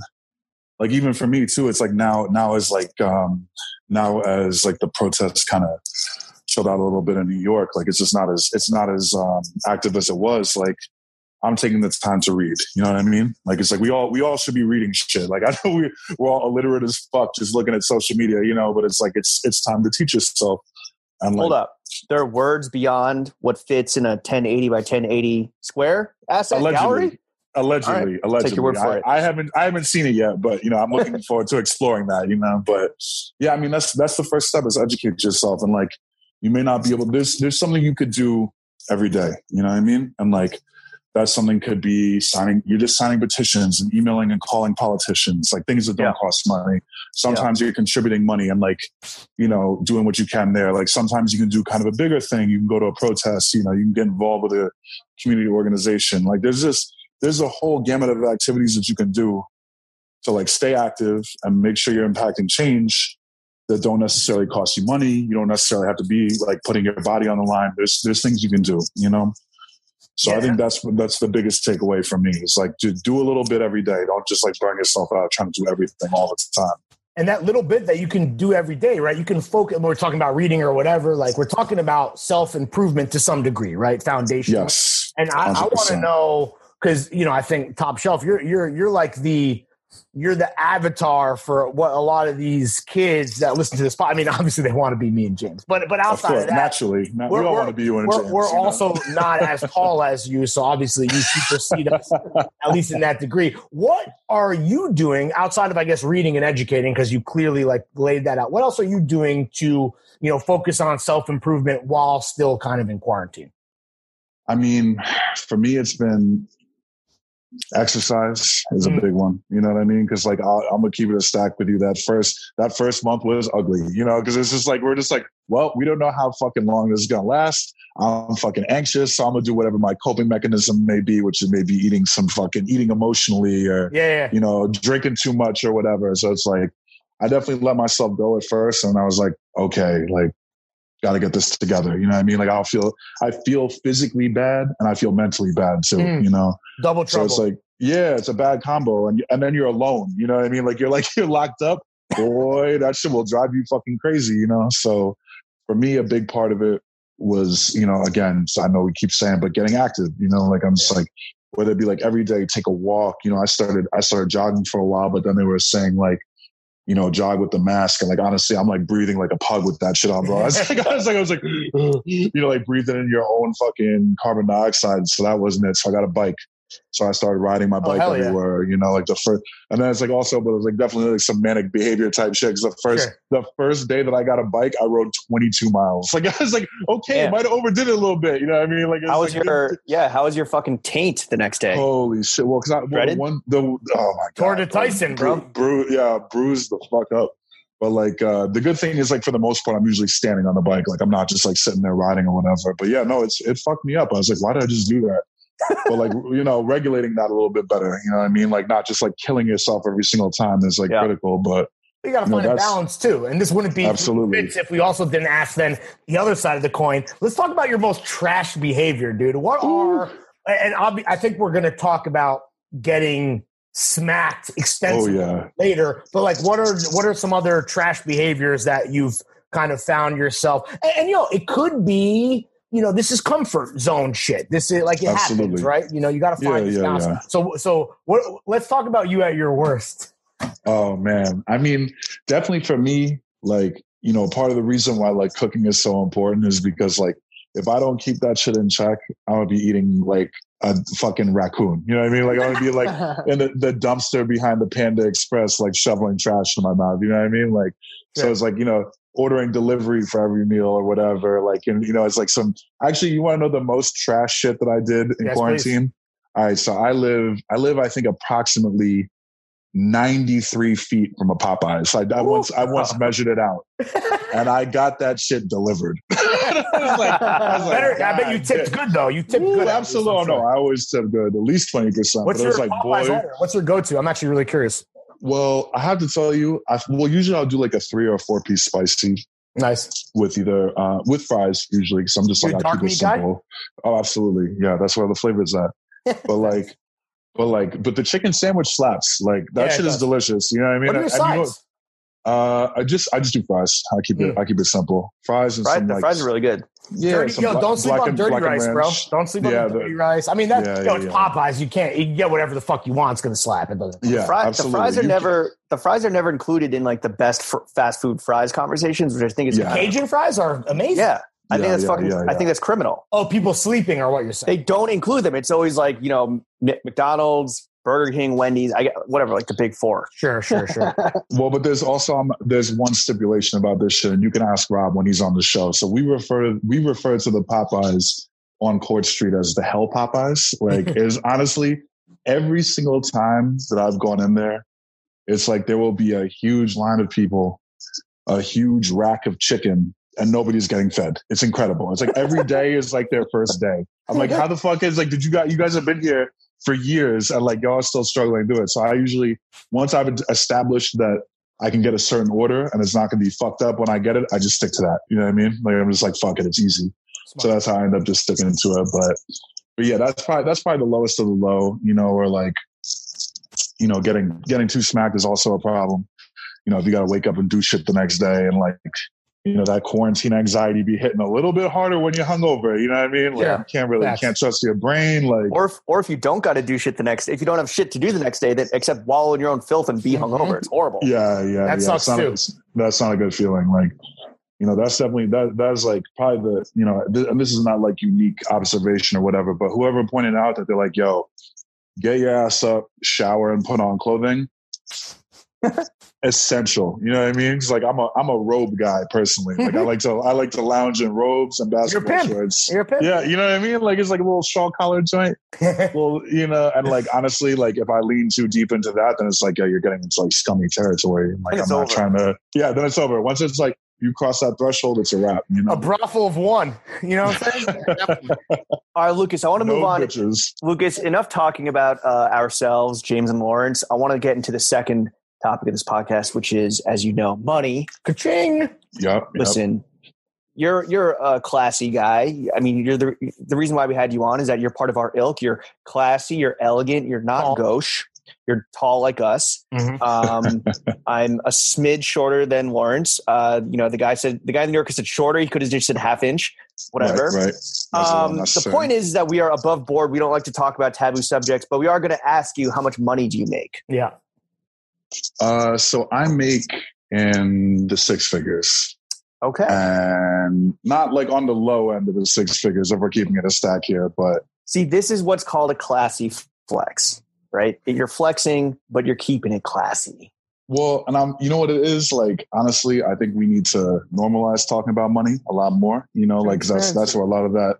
Yeah, the transparency is important because, like, that's where you get a lot of those pay disparities and, like, discriminatory behavior. I mean, me and Lawrence, we're the most transparent about it. You can go to our Patreon and look at how much money we public, bro. It's a public filing, bro. It's a public filing. I love that for you guys. I'm definitely gonna look that. I've never been on Patreon in my life, but I'm gonna look that shit up right after we get on here. How much money would you like to make? Honestly. Like I have aspirations, you know what I mean? Like I'd like to own a home at some point in my life. I'm far from that right now, unfortunately, because like I definitely have not been making this much money in my whole life, I would like a car, you know what I mean? Like, ooh. But the problem is if I was living in Tulsa or, St. Louis making what I make now, that would be more reasonable. But because you'd be the fucking mayor. You'd be governor. But because I live in New York, I'm like lower middle class. You know what I'm saying? Like, so it's just like I would like to make enough money to get to just a firm middle class in New York, like, and just be able to, like, you ain't got to be gone all the time, but be able to like take a vacation and it's not going to fuck your whole shit up, you know, like the occasional nice dinner, you know what I'm saying? Like, because also the super rich, they're going to come for the super rich eventually. And it's like, that's when you don't want to be part of the super rich, Get your guillotines out. That's in the documentary Dark Knight Rises. You see it yes. Right there, man. Yes. Gotham is yours now. Yeah. Yes. Why would you shoot Superman before throwing him out of a plane? Big questions only. They filmed, you remember the part where the cops come out the sewer? And they fight the bones. Fucking rats they are. Yeah. And like I was living on Wall Street when that happened. That's when they filmed it. So it's like for like 2 days straight, you would just hear for like 8 hours, they'd be like, they would pop off some fake gunshots and a bunch of people going, like charging each other and shit. And I was like, I looked out my window. Bane is the good guy. If you watch that movie, absolutely. Listen, open up your third eye, brothers and sisters. Yeah, stay woke, beloved. Like, well, the Batman slander has begun for sure. Oh, I love it. I love it every time. And I fuck with the Batman movies, to be clear. Like, that's a big part of my childhood. But I love the Batman slander. They said he's a billionaire practicing karate on the mentally ill. Oh my God, bro. Yeah. Bars.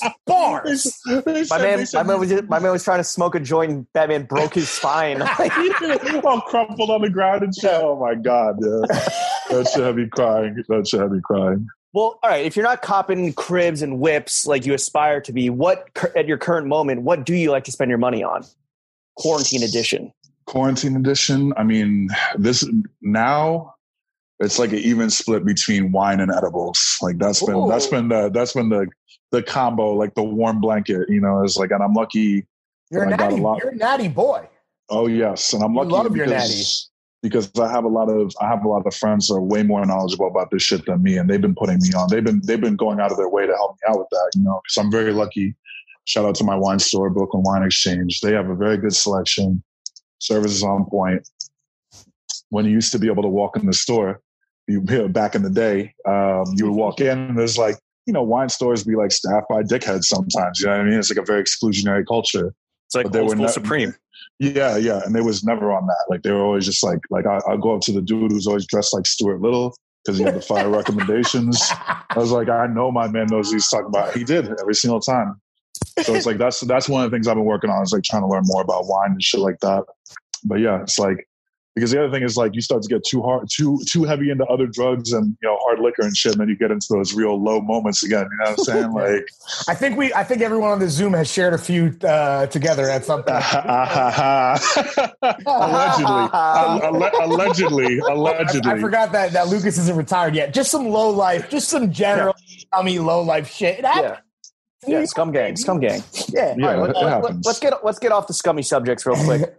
Let's move on to Meats and Cheeks is the title for this episode. So, you know, I want to ask you this, Lucas. Like you're out on the streets, you got the fucking pulse, you know what the fuck going on. Yes, once quarantine lifts, is this set to be the horniest summer of all time? Oh my God, get ready. Like people are gonna be. I mean, it's just like even just kind of seeing what the shift. Everybody got like 75% more naked on social media, like before the uprising. That's just math. Happened. That's just math. Yeah, dog. yeah. People are horny as fuck. They're dying. They're going crazy.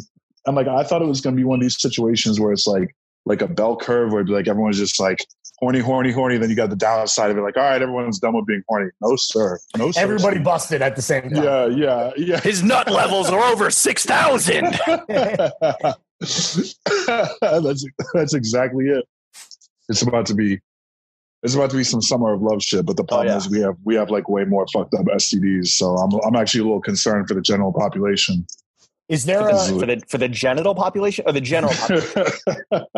Both. Is there a specific, like you're a DJ's man, you're a recordsman, I believe is the official term. What's the record that's making people the horniest right now, or will once Quar is in phase 3 and we can get to said fapping and clapping? The clapping. Honestly, anything Jeremiah puts out is baby making music. You know what I mean? Okay. It doesn't matter when it comes out. Like he had this who is that with? He had this one joint with this rapper. Hold J. on. Cole? The one about No. What did he that's a very funny J. Cole verse, right? What does he say in that one? He said my dick's so big it's like a foot up in your mouth, which is one of the most horrifying fucking things ever. Oh my God. What is it, $5 foot long, dog? Oh. Yeah. Oh yeah, that was like I should have. We need like I need reparations for that line. Like it's just like sir, that's like you prevented a lot of people from fucking because of that. Like it's crazy. Let's see here. Yeah, I'm bugging. I'm like looking through my giant. Is Jeremiah is he a constant presence on your sex playlist? Oh, I mean, I'm looking forward to having sex for the first time soon. You know, that's gonna be a really big moment for me. But you're excited to lose your virginity. Yes, it's gonna. I think we've all been, waiting for it since. Well, that Quar nut is just gonna put her through the fucking wall. Our long national nightmare is over. Lucas Tyson has finally fucked. He finally fucked. Thank God. Finally nutted. Make sure it's not a load bearing wall. That's all we ask. Damn. Yo, I'm tripping. I can't even find this song right now. But I'll tell you what. I'll make a little. You guys be looking for like content and shit. I'll make you guys a little playlist. Remember that? Remember that shit from way back when? Little Cloud Shoes. Cloud music to cop clothing to. No. Music to wait in line to cop clothing to. Yeah, I got you. I'll take care of you guys. A little mini mix. You know what I mean? Hey. All right, Lucas. We want to allow Chuck to redeem himself. We're all about redemption here on this podcast. And Chuck earlier fucked this whole shit up and threw off the whole timing of everything. I don't know. We've been blazing through it all, but we want to throw it to him in 30 seconds of thirst, where we're going to give him the mic. He's going to ask you anything, pitch you on something. Maybe as a suggestion for you, Chuck. Go ahead, buddy. You're up.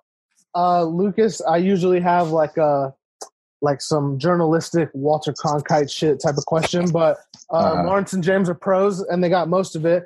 You mentioned that you would like to buy a car and a home. What's your dream car, and what is your like dream home look and smell like? So, I mean, the vision right now. I don't know if you've ever been to the neighborhood Vinegar Hill before. Ooh, but very. I would like a little house in Vinegar Hill, maybe next to Vinegar Hill House, an amazing fucking restaurant. A little cobblestone ass street. This is literally like a 6-block neighborhood. This just tiny as fuck. Vintage. You go to the Fort Greene. You go to the Fort Greene projects and make a right. Yeah, Farragut houses, exactly. And I would like a little house in Vinegar Hill. And I'm gonna keep it a stack with you. I'm not a supercar guy. It's like, for me, it's more aesthetic kind of oriented shit than being like, oh, let me tell you what engine and what year or whatever. But nice little vintage Porsche, something light. Something light. Gotta be 2-seater. Definitely something fast. Can you fit in one of those shits? We gonna find out. You got to do you got to be like Don Cheadle in Black Monday. You get the fucking Lamborghini limousine. Ooh, yeah, no, it's definitely Stretch Coutintosh. Yeah, my whole family is definitely tall as fuck, and it's a tradition that we be having some tall as fuck people squeezing into some sports cars. So that's me. That's how it's gonna pop off. And I'm gonna say, Chuck, as far as the smell goes, I think my favorite family of scents is anything cedar oriented, that's like very little bit of woody, a little smoky, that's my favorite. Like incense over candles, over room spray, shit like that. Because that's also part of the ritual, you know what I mean? Let's light it up. Yeah, light it up, smoke it, pass it around. Legalize that shit, dog. Hell yeah. Big smacks. Chuck, thank you. You can go back on mute now. All right. Lucas, we want to play a super quick fuck with, not fuck with. Working title. Still working title. We're just going to run through a few categories, throw some categories at you. Tell us what in those categories you're fucking with and what you're not fucking with. First up, brands. What brands are you fucking with at the moment? Man, I have to tell you, I mean, like I mentioned, all the Nepenthes family, always, that's always going to be in the backbone of my shit. 18 East has truly been the shit that's popped up and really kind of changed up for me. All the gear is so fire. And I really like that they kind of push that they're made in India. All the fabrics are made in India too. Because a lot of people be on some racist bullshit with that. You know what I mean? Yeah. So definitely 18. Made in the USA. Yeah, exactly. All that fucking horse shit. Sean Crawford, anything he puts out is fire. Yeah, shout out Sean, bro. Fuck. Yeah, he's that dude. It's I got a couple of his. That was actually what kind of kicked off me buying hats again. Was I copped his that Mecca Mouse shit he was doing. Right. Real graph legend. Well, like I mentioned already. There's this dude Sean Brown who we put out. He's that dude who made those. The rap album rugs and shit, He's in Toronto. I used to work with him a bunch at Complex. He did the bomber jackets with the one sleeve that was a different fabric. Yeah. Yeah, he's fire. Shout out Sean. The shit that he did that really kind of caught my eye was I remember Corey Stokes posted it was a tote bag with all these different videos or stills from Hype Williams videos. Yeah. I was like, ooh, this shit is fire. And he's been doing really interesting things for a minute. And those the CD rugs that just came out. That shit is fire. What brands are you not fucking with? Let's get hateful real quick. Man, any brand that first of all, okay, it's they shut down Jeffrey, right? And I remember when I was 23, young and dumb as fuck, I went there and I bought my girl a Chanel purse. And really? Yes. At 23? 23, because I was like she holds me down. I was I said, I was young and dumb and shit. I want to do something nice. Young, dumb, and full of cum, dude. That's for really real. And so I bought the Chanel purse there, and these motherfuckers left a tag on it. And they searched, they fucking brought me back. They accused me of stealing and shit. They had to unwrap the whole gift set, whatever. And then they finally realized it was their error and they didn't even apologize to me. So fuck Jeffrey. Rest in piss, yo. That's what you get for being dickheads. R.I.P. Rest in piss. But yeah, any of these brands, like honestly, like the biggest thing I've been seeing is like I can't even think of specific ones, but it's just like everybody's like posting their little Black Lives Matter fucking Instagram posts, and everyone who worked there was like, actually, my Black life didn't matter when I worked there. This you? Yeah. Oh, that's been the most majestic part of quarantine is the birth of this you. Like, and it's like, honestly, like, watching all those brands. So any brand that be on some performative, like, oh, we love Black people, except for, when they're in our store. Except for paying them. Yeah, or paying them equally or any of that shit. Like, so and it's especially egregious when the brand is like built off like Black culture. Yeah, 100%. It's like I've been seeing too much of that. So it's been real glorious to watch people just eat shit and get called out for their bullshit. But yeah, so anyone who's trying to like just hop on for the little PR moment can go fuck themselves. Like we're not with that shit. It's different this time. Yeah. No, it's real. Hopefully. Again, that's the paradigm shift. Let's make it permanent, right? Like let's progress. Don't forget. Exactly. Don't forget. Lucas, your sneaker rotation right now, you mentioned a bunch of the Bostons. You wore some fresh ass new Nikes to a protest recently. Just talk us through your current rotation, and then what else besides Gucci loafers are in your post sneaker world situation? Yeah. So I got those tie-dyed ACGs are fire. Those are gas, by the way. Yeah, they're so hard. I was like, I got them. I was so happy with them. And I'm out towns dude. So I got the Pro Cell Forces. I got the old West Indian joints. Like, I don't know if you remember those shits from I think they're like 2001 or 2002 or whatever. Dude. Yeah.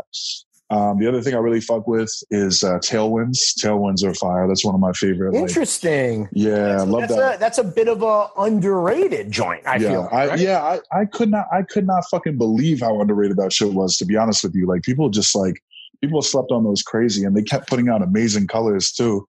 So I'm fucking with the Tailwinds. That's pretty much just like GR Tailwinds, not like undercover. They freak the Tailwinds, right? With the fucking, I hate those with the shit in the back. But you're talking about standard racer. No.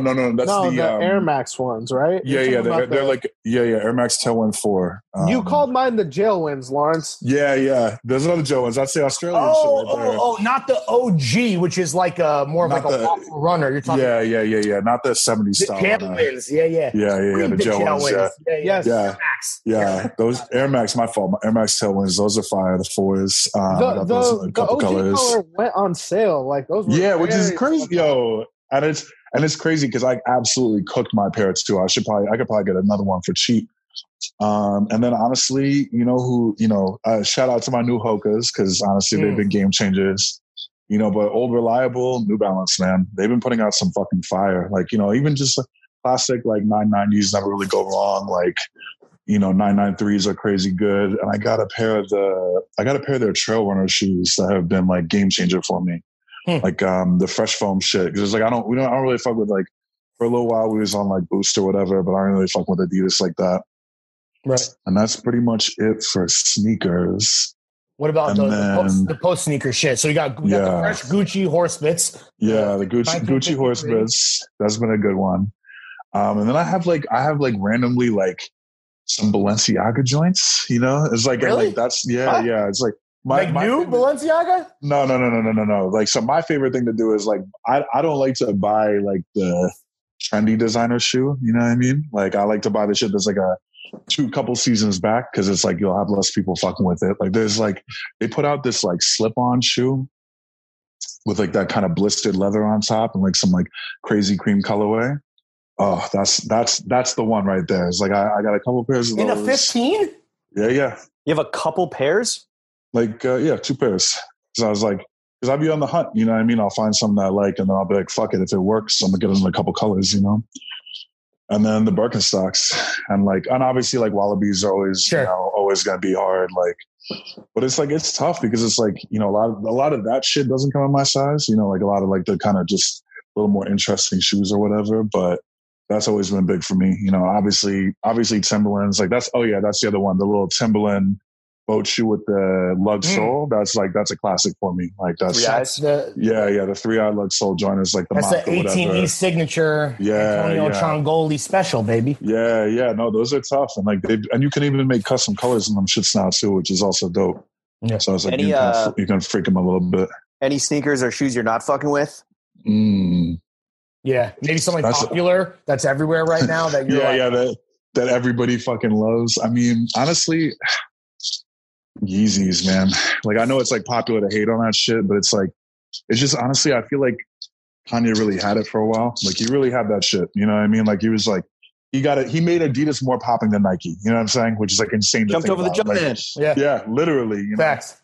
It's like all the Yeezy shoes just look fucked up to me now, and obviously I wouldn't wear them either because he was like wilding and shit. But Yeezys, all the new Yeezys ugly.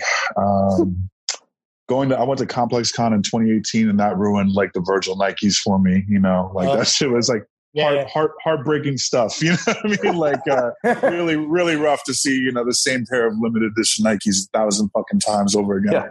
How limited are these? Yeah, exactly. It's like you work in the industry, this shit it's bullshit. It's like there's unlimited supply. It's just like they just make it a pain in the ass to get.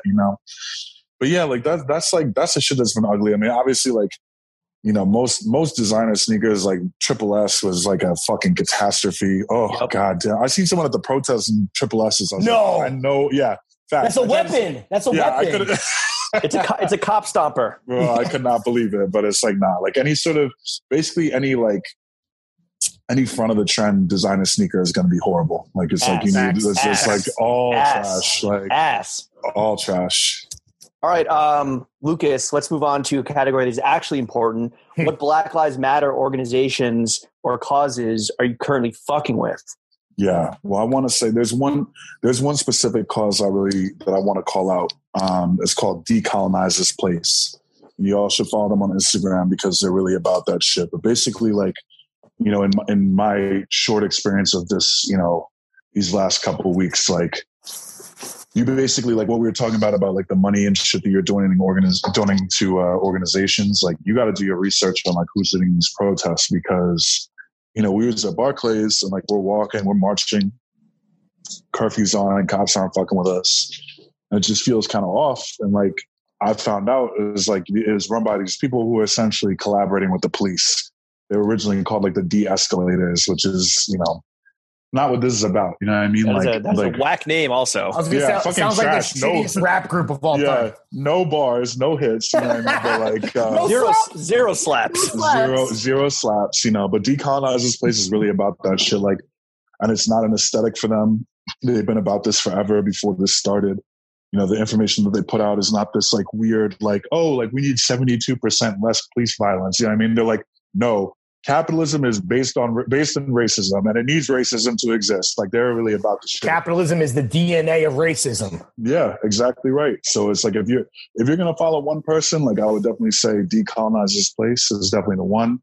It's like we were saying this. It's like, when you go to these on the protest real quick, because if anyone is looking to protest, do the research and go look at who's organizing it. Yes. It's like a Russian bot. If they have two posts and they've 116 followers and they're trying to organize a protest, like joined in June 2020, you know what I mean? Yeah. Like, it's like just like look into who's or if it's a model who's in New York for casting and just bought a Kangol beret yesterday. That guy, that motherfucker. Yeah, how about this? How about the guy crowdsourcing his first Kangol beret? That's right?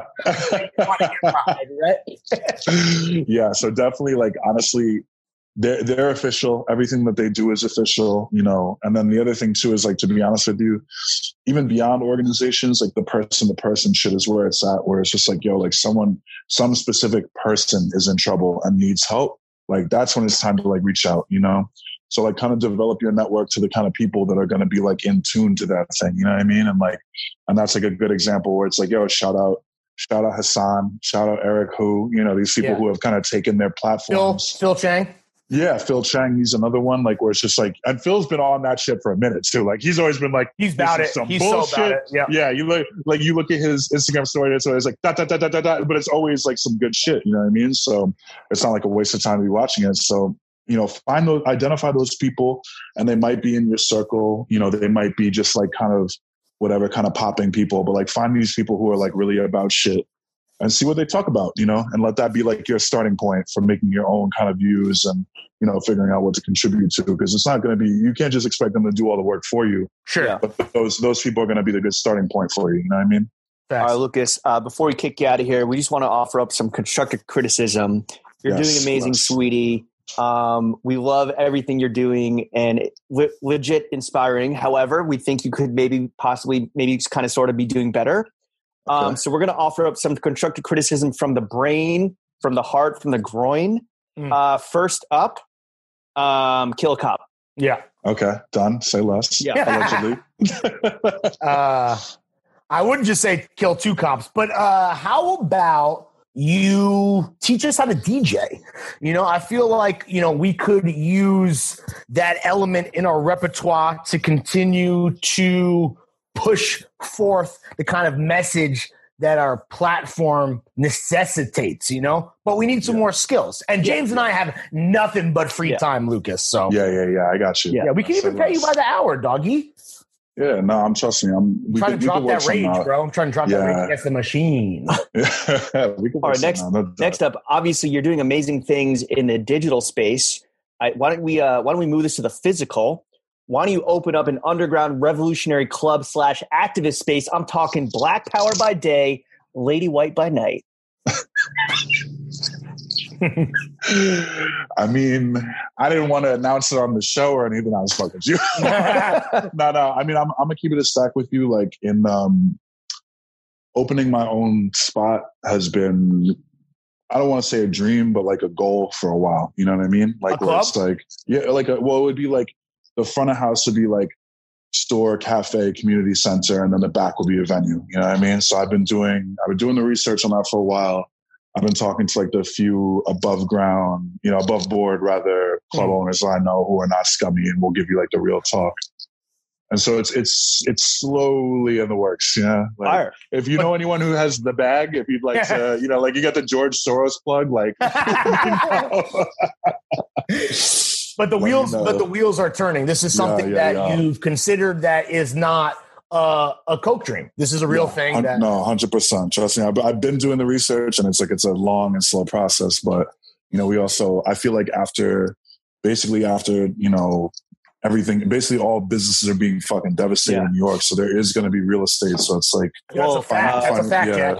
Finding the right spot. Quick addendum to my point of constructive criticism. Include a podcast studio in that space that we've placed to run pod. Done. Yes. Say less. And the fits are thrown. Say less. The throwies in the building. Throwies. And then finally, you talked about front of house, having some merch. We should do, and I'm going to throw the gauntlet now. I don't know what this looks like. We should have this conversation, but not only do we want you to help us just sell fire merch so that James and I can actually truly retire and cop a Lamborghini helicopter for But maybe we link up and we do some type of charity. See, I know you have your next joint already cooking up, the extremely profane John that you mentioned before. But I mean, let's double down on the profanity. Let's see how that does, and maybe we do a joint effort. I feel like both of our audiences, they want to be galvanized. They're looking to thought leaders, all of which who are on the Zoom right now. We can get it popping, bro. Just saying. Yeah, I'm with it. No, honestly, I know we spoke about it the last year when we were on the pod, but I would love to do some merch with you guys for real. I think we could do something big for charity too. I know I called it out already, but I really, really respect and appreciate what you guys have been doing. Thanks, bro. So I would definitely love to combine forces because we can hit them twice as hard, baby. Yes. Voltron. Yes. You know what the fuck. Yeah, Chuck jumped through the screen let's go. Let's fucking go. Guys, he threw up both fists. I know the time for brainstorming isn't right now, but I'm thinking mood board is that scene in Black Mirror where the Prime Minister fucks a pig. That's all I'm saying. Yeah. How can we make an animated That's t-shirt? a 2-pack of smack shit. That's a 2-pack of smack shit. Yeah, it's it comes with drugs. In the hang tag. Yeah, let's go. All right, Lucas, is there any person, any organization, anything you want to shout out? Where can the kids follow you? Let us know that before we kick you out of here. Shout out and where can the kids follow you? Yeah. So a little, I'm Top Shelf Tyson, one word. Instagram, Twitter. Some motherfucker on Twitch took Top Shelf Tyson, which makes me physically ill. No. So if you want to see some DJ live streams, that's Top Shelf Tyson NYC. And yeah, like shout out to my people, you know, shout out Rob, shout out Herb, shout out Aaron, shout out Addy, shout out Noor, shout out Tenzing, shout out Isla, you know, all my fam and folks, shout out Brianna, B4 Records. You know, it's a family affair, baby. And shout out, most importantly, shout out you guys for having me on this show. Hell you know, yes, the kings in the squad. Appreciate you. Kings stay kings. Yeah. All right, Lucas, thank you Appreciate for coming on to the only podcast that matters. Chef, I'm going to need you from Princeton, New Jersey to hit that motherfucking outro music, baby. School couldn't wait till I got out of class. You stare at the clock and shit. Before all this rap shit, I was gang banging and doing high speeds on the cops and shit. And I'm straight from the shop, but I ball like a king up in Cali and shoot like Stojakovic. Keep applying that pressure, I go on the run. It ain't no letting up, ain't no stopping it. Had to tell my little brother to chill, gotta stay in the house, come outside, he be popping shit. You ain't heard about us? Well, you need to go watch the news, niggas know we be dropping shit. Got the feds on my ass in the hood, cause they think I'm the one who been banning them Glocks and shit. I'm just focused on music, they say my last tape was a classic, but I got some hotter shit. I be rocking the show, or if I'm not up in the studio, I'm fucking this cash off. Don't you know Polo G skinny tall with the dreads, the little nigga be rapping his ass off. Yeah, I heard she got surgery, still wanna clap from the back just to see if her ass off. Go like hardwood rocks, we blast off. Tried to throw us some bullets, but we made them fumble like, no, you ain't getting that pass off. Been a block, now I'm taking my mask off. Hit the gas like you racing speed off in them foreigns and leave tire marks on the asphalt. It's gonna be RRP once your ass caught. He like front, we knocking his cap off. The other day a new chain or a Mac ball. All this ice got me free.